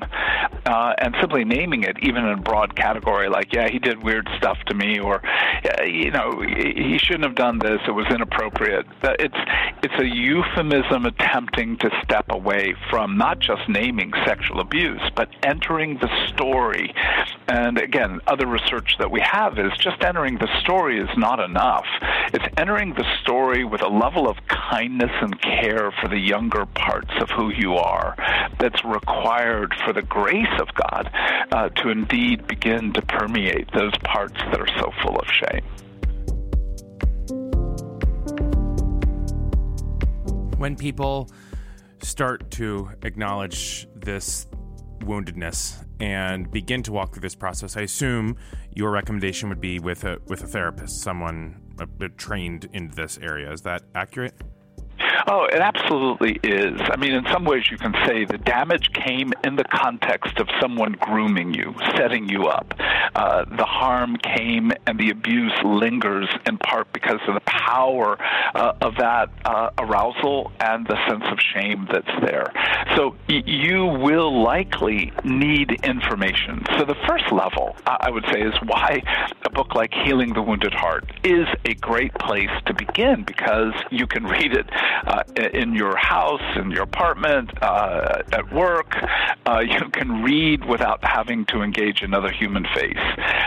And we've also created a workbook that gives you a chance to begin to write. And what, again, research over the last 25 years has indicated, the more you're willing to put words on paper, you will find that there is a kind of transforming power of engaging the story in a kind of face-to-face, word-to-eye level of engagement. So that's the first step. Engage your story, at least by reading, thinking, and writing. And then second, yes, you need a face, engagement with that story to allow you to enter more deeply. What we know, again, because of memory in the last 25 years with neuropsychological research, is that we don't remember what happened.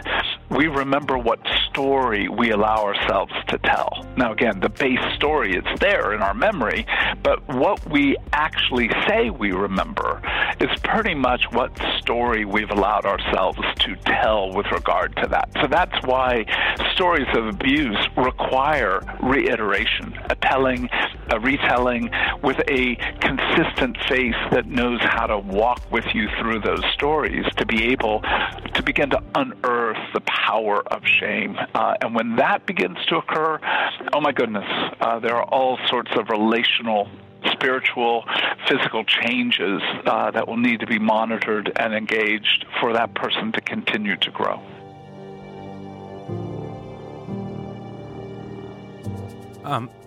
So, I mean, we're kind of walking through this process of a fictional person. There's the realization, there's the process of engaging the story.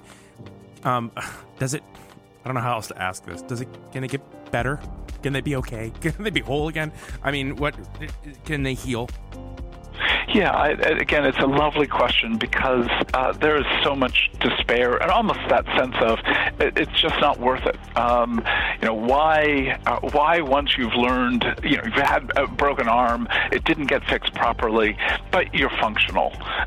Why go back and have it broken again? And part of the answer is because your arm may be functional, your life may be functional, but you are not experiencing the fullness of what life is meant to be. And so, even in 2 Corinthians 3, where it says, and when the Spirit comes, there's freedom.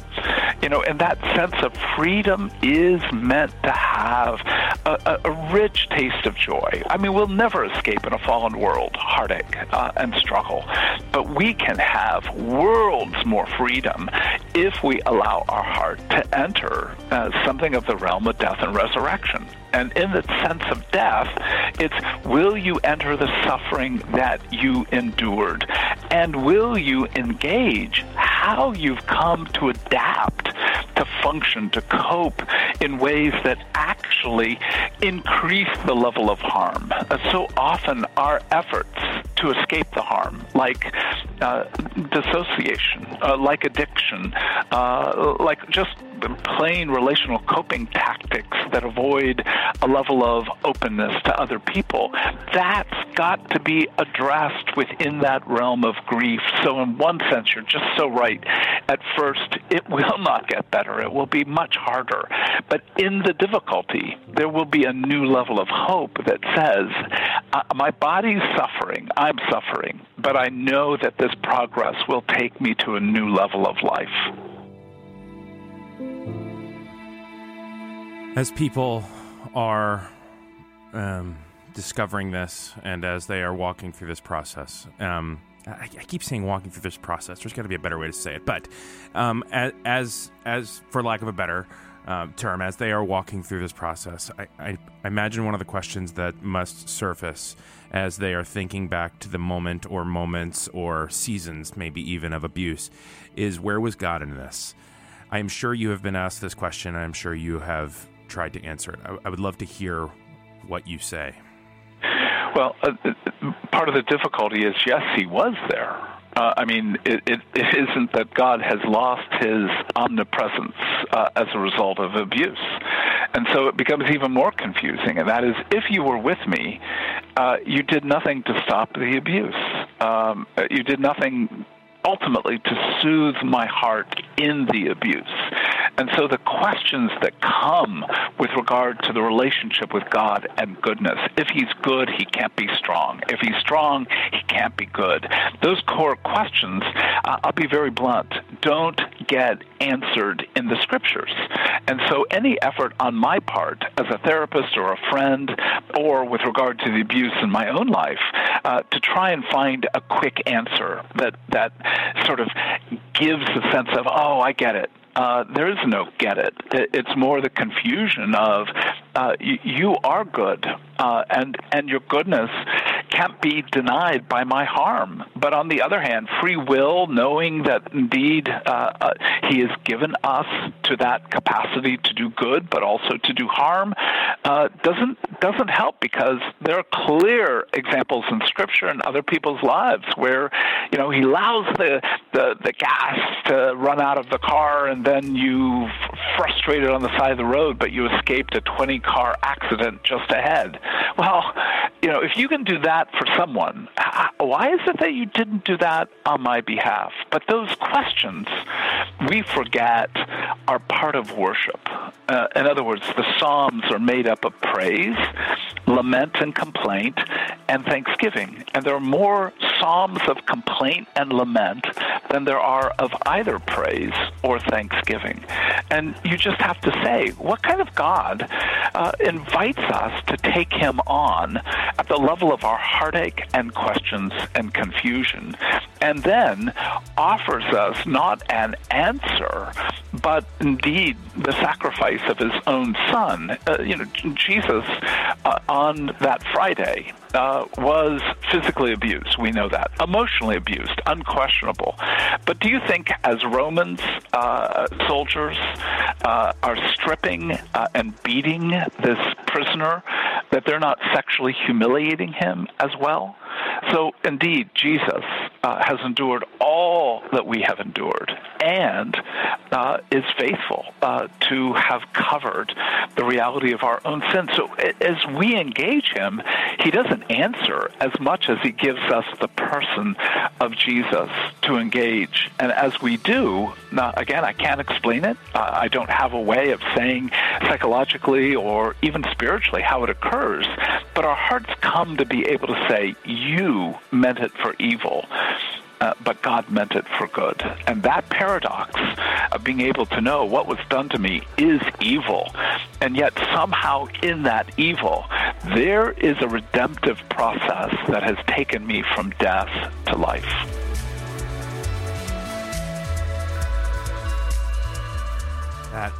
That was a lot to handle.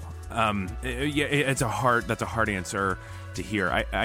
I agree with you, but it's still, I think the part where it's like almost the permission to wrestle and fight with God on this, because part of it just seems like that was such a tidy, thoughtful, well-researched answer, but also part of it is like, no, it's not okay. That was not okay that you were present in a room where something like that was happening and didn't just send down lightning bolts. It's hard to reconcile. Exactly. It's really hard to reconcile that, and maybe that's the tension we're supposed to live in. I'm aware when I'm talking to you because I've been a pastor at a church where we have brought you to speak, and you were kind enough to come and share with our congregation for a few days. But I'm aware that we did it because we needed you to have the conversation. We're like, oh, we don't know how to broach these topics. Bring Dan in. He's an expert. He's free in 6 months. Dan does this. Yet you can't be at all places at all times, and there aren't a lot of you out there that are speaking such truth in such difficult situations. I guess the question that I'm trying to get to is, how are we doing generally as a Western church in engaging abuse, which everybody in our congregation has had some intersection with, and how can we be doing better? I guess that's loaded, as if I'm saying we're not doing well, but how can we be doing better? Well, I don't think we're doing well, but I know this isn't a word, and Trump makes up words, so let me do so as well. We're doing weller than we did, and if you think about the '80s when I wrote The Wounded Heart, literally, they were talking about, I don't think this book will be allowed into a Christian bookstore. We're thinking about literally putting it in a paper bag so that nobody sees that it's on sexual abuse. I mean, the level of paranoia and fear about addressing the topic 25 years ago was incredible. And now, not so much due to the church, but frankly, way more due to Oprah and many others who have spoken about their own abuse, celebrities, sports people, people next door.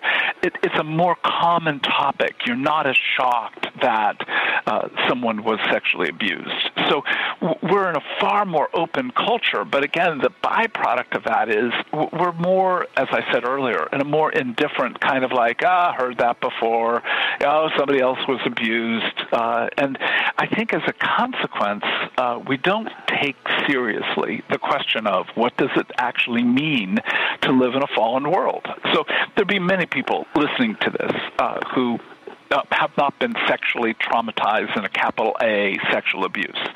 But as I said earlier, everybody has known some level of sexual harm. So for us to begin to talk about sexuality, it's one of the reasons Tremper Longman and I, my co-author on a book called God Loves Sex, began with that book rather than starting with this book because we wanted to talk about sexuality as a broader topic, and no book is better in the Bible than the Song of Songs to address sexuality. So this conversation about sex, about brokenness, is not common, but I'm grateful to say that at least it's more common than it was. And so to bring it into a Bible study, to bring it into talking about prayer, to talk about living with trauma as part of living in a fallen world, may it become a more generalized topic where we don't have to be ashamed to name that we're broken and that we struggle. And the more we can do that, frankly, the more we'll make progress in understanding how the gospel really intersects the deepest levels of our heartache.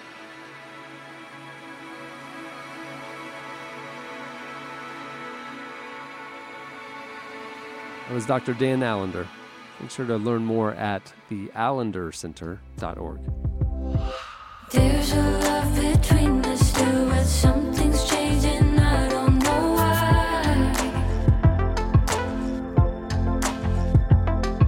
And all I wanna do is go home with you, but I know I'm out of my mind.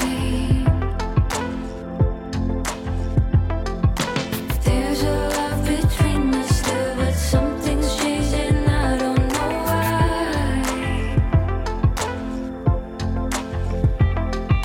And all I wanna do is go home with you, but I know I'm out of my mind. You're listening to Shura. The song is Touch.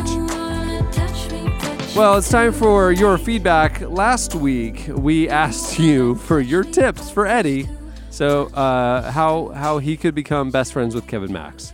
So, the reality of the internet is that this is recorded a couple days before you're hearing it, so we do not yet know if Eddie was successful in becoming best friends with Kevin Max, but whatever will have had happened has happened by the time you hear this. It is a foregone conclusion. Yeah. At this point. So you guys hit us up on Twitter at Relevant Podcast. You also hit us up on the podcast episode page at relevantmagazine.com and told us your tips on how Eddie can become best friends with Kevin Max. Here are a few of our favorites.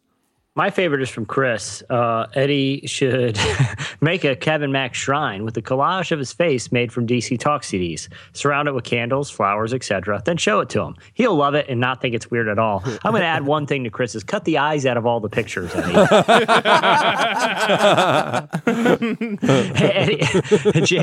Eddie, JJ Carlson says, Eddie should ask Kevin to play and perform with him the entire Toby Mac library. Then as soon as it's over, Eddie should say, my dream is complete. I'll just ask him. Oh, that's so good. Like, hey, Kevin, can I call you Michael the whole time? The whole time? I don't have a favorite, but can I definitely call you Michael? How about this one? This will make you guys friends right off the bat. Eddie should lean in close with a question like this. Kevin, I know you guys wish we'd all been ready, but what we really want to know is if you are ready. Oh, my goodness. It's a really intense one. That's beast mode. Yeah. That's fundamental Baptist mode. Again, I mean, you're trying to strike an eternal friendship, so this will do the job. Yeah, I realized with the interview, I'm thinking too much about it. Here, well, this one's sound advice, and maybe we can end here because I think this one, this is guaranteed to start a long-lasting friendship. Constant and unwavering eye contact at all times, even when not in conversation, even when in conversation with other people. That's the mark. I think you got some good advice there. Yeah, that's a good one. I like that one. Yeah, you should try that one. Yeah, I feel like every couple of seconds I just ask him about like what cologne he's wearing. Yeah. But like always keep coming back to it. Like he's like, yeah. So I'm really excited about the new album. It's just got kind of real personal out. No, Kevin, I understand. But specifically, like, do you put like a dab of it on? Do you put it like just on 2 squirts? You smell great, man. Okay, great. Katie McDonald has one more. It's not creepy at all. And you can interpret this to mean whatever you want, Eddie. I have a picture in my mind of it, but one does not become friends with Kevin Max. One must be Kevin Max. So I think you introduce yourself to Kevin Max as Kevin Max. I am Kevin. And you're dressed as him. It's not weird. Wearing the same clothes. Like weird. What are the chances? I have thought about like, you don't show up in a DC Talk shirt. Thank goodness. You got to be cool. Yeah. I realized I looked on eBay for you. No, that's sweet of you. They don't have them for sale anymore. No, they are. No, there are. do. No, there's a lot. Expensive. They didn't have any in my size. Like the old vintage ones are actually kind of expensive. Yeah. Oh, Well, there's a couple in the $10 range though. No, I'm wearing, my typical. I'm wearing what I'm wearing right now. I got to be me, right? This and of course a feather boa to make them feel comfortable. Maybe a top hat. Yeah, black eyeshadow. Yeah.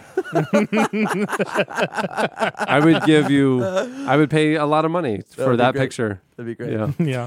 All right, that'll do it for your last week's feedback. There's a lot more tips. He's writing them all down furiously, but yeah, we appreciate that one. It's time for this week's editorial question of the week. Well, earlier we heard the slice about the 100-year film. The film that's being put in the Disney vault for 100 years. Nobody can see it. And it's a film kind of for the future generation, about the future generation or something. We aren't totally sure. Yeah. It got us thinking about time capsules. It got us thinking about what we would do that we would want 100 years from now them to know about our culture today. So if you were to put 2 items in a time capsule for people to open in 100 years that said something about today's culture, what would those 2 items be? Boy, that can go deep, can it? Yeah. I'm like really I'm interested. thinking about I'm legitimately interested to. I mean, obviously they're always funny, but this one's going to be an interesting conversation. Yeah. You guys can hit us up on Twitter at Relevant Podcast with your answers, or you could post your replies on the comments on the podcast episode page at relevantmagazine.com. I'd put in the complete season of the Dick Van Dyke Show. Oh, absolutely. I mean, seasons 1 through 3. And Vinyl Pinkerton. And I think they know everything they need to know at that point. They get it. They get America. Yeah. I would put the Cheesecake Factory menu. Yeah, that's actually all you need to know. Jesse, that is exactly right. And it just says 2015 or 16 or whatever. This is why there aren't humans left. No, this is why Wall-E came true. Yeah. Right here. Yeah. He picks it through the rubble and it all becomes clear. Well, many thanks to our guests for joining us today. Check out Lauren Daigle's new album at laurendaigle.com. It's phenomenal. You can follow her on Twitter at Lauren_Daigle, Daigle. Yeah. And thanks to Dr. Dan Allender for joining us. You can find out more about his work at theallendercenter.org. It's powerful stuff. Thanks also to our show's sponsors. They make it possible, and your support of our sponsors keeps us on the air. Right now, Harry's will give you $5 off your first order of the Truman set by entering the promo code RELEVANT5 at checkout. So go check it out at HARRYS.com, harrys.com, and use promo code RELEVANT5. Well, on that note, we'll wrap it up. I'm Cameron Strang. I'm Eddie Koffoltz. I'm Chandler Strang. I'm Jesse Carey. For Shauna Nyquist. We'll see you next week.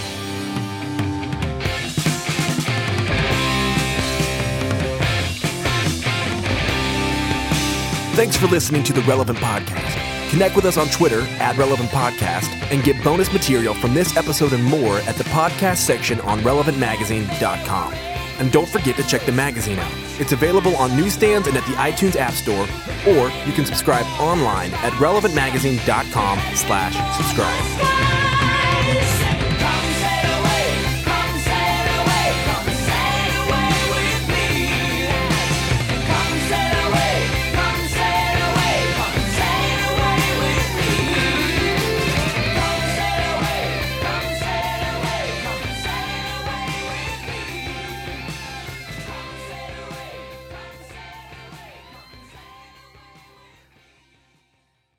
Hey, listen, I don't know how to tell you this. The house is haunted by ghost raccoons.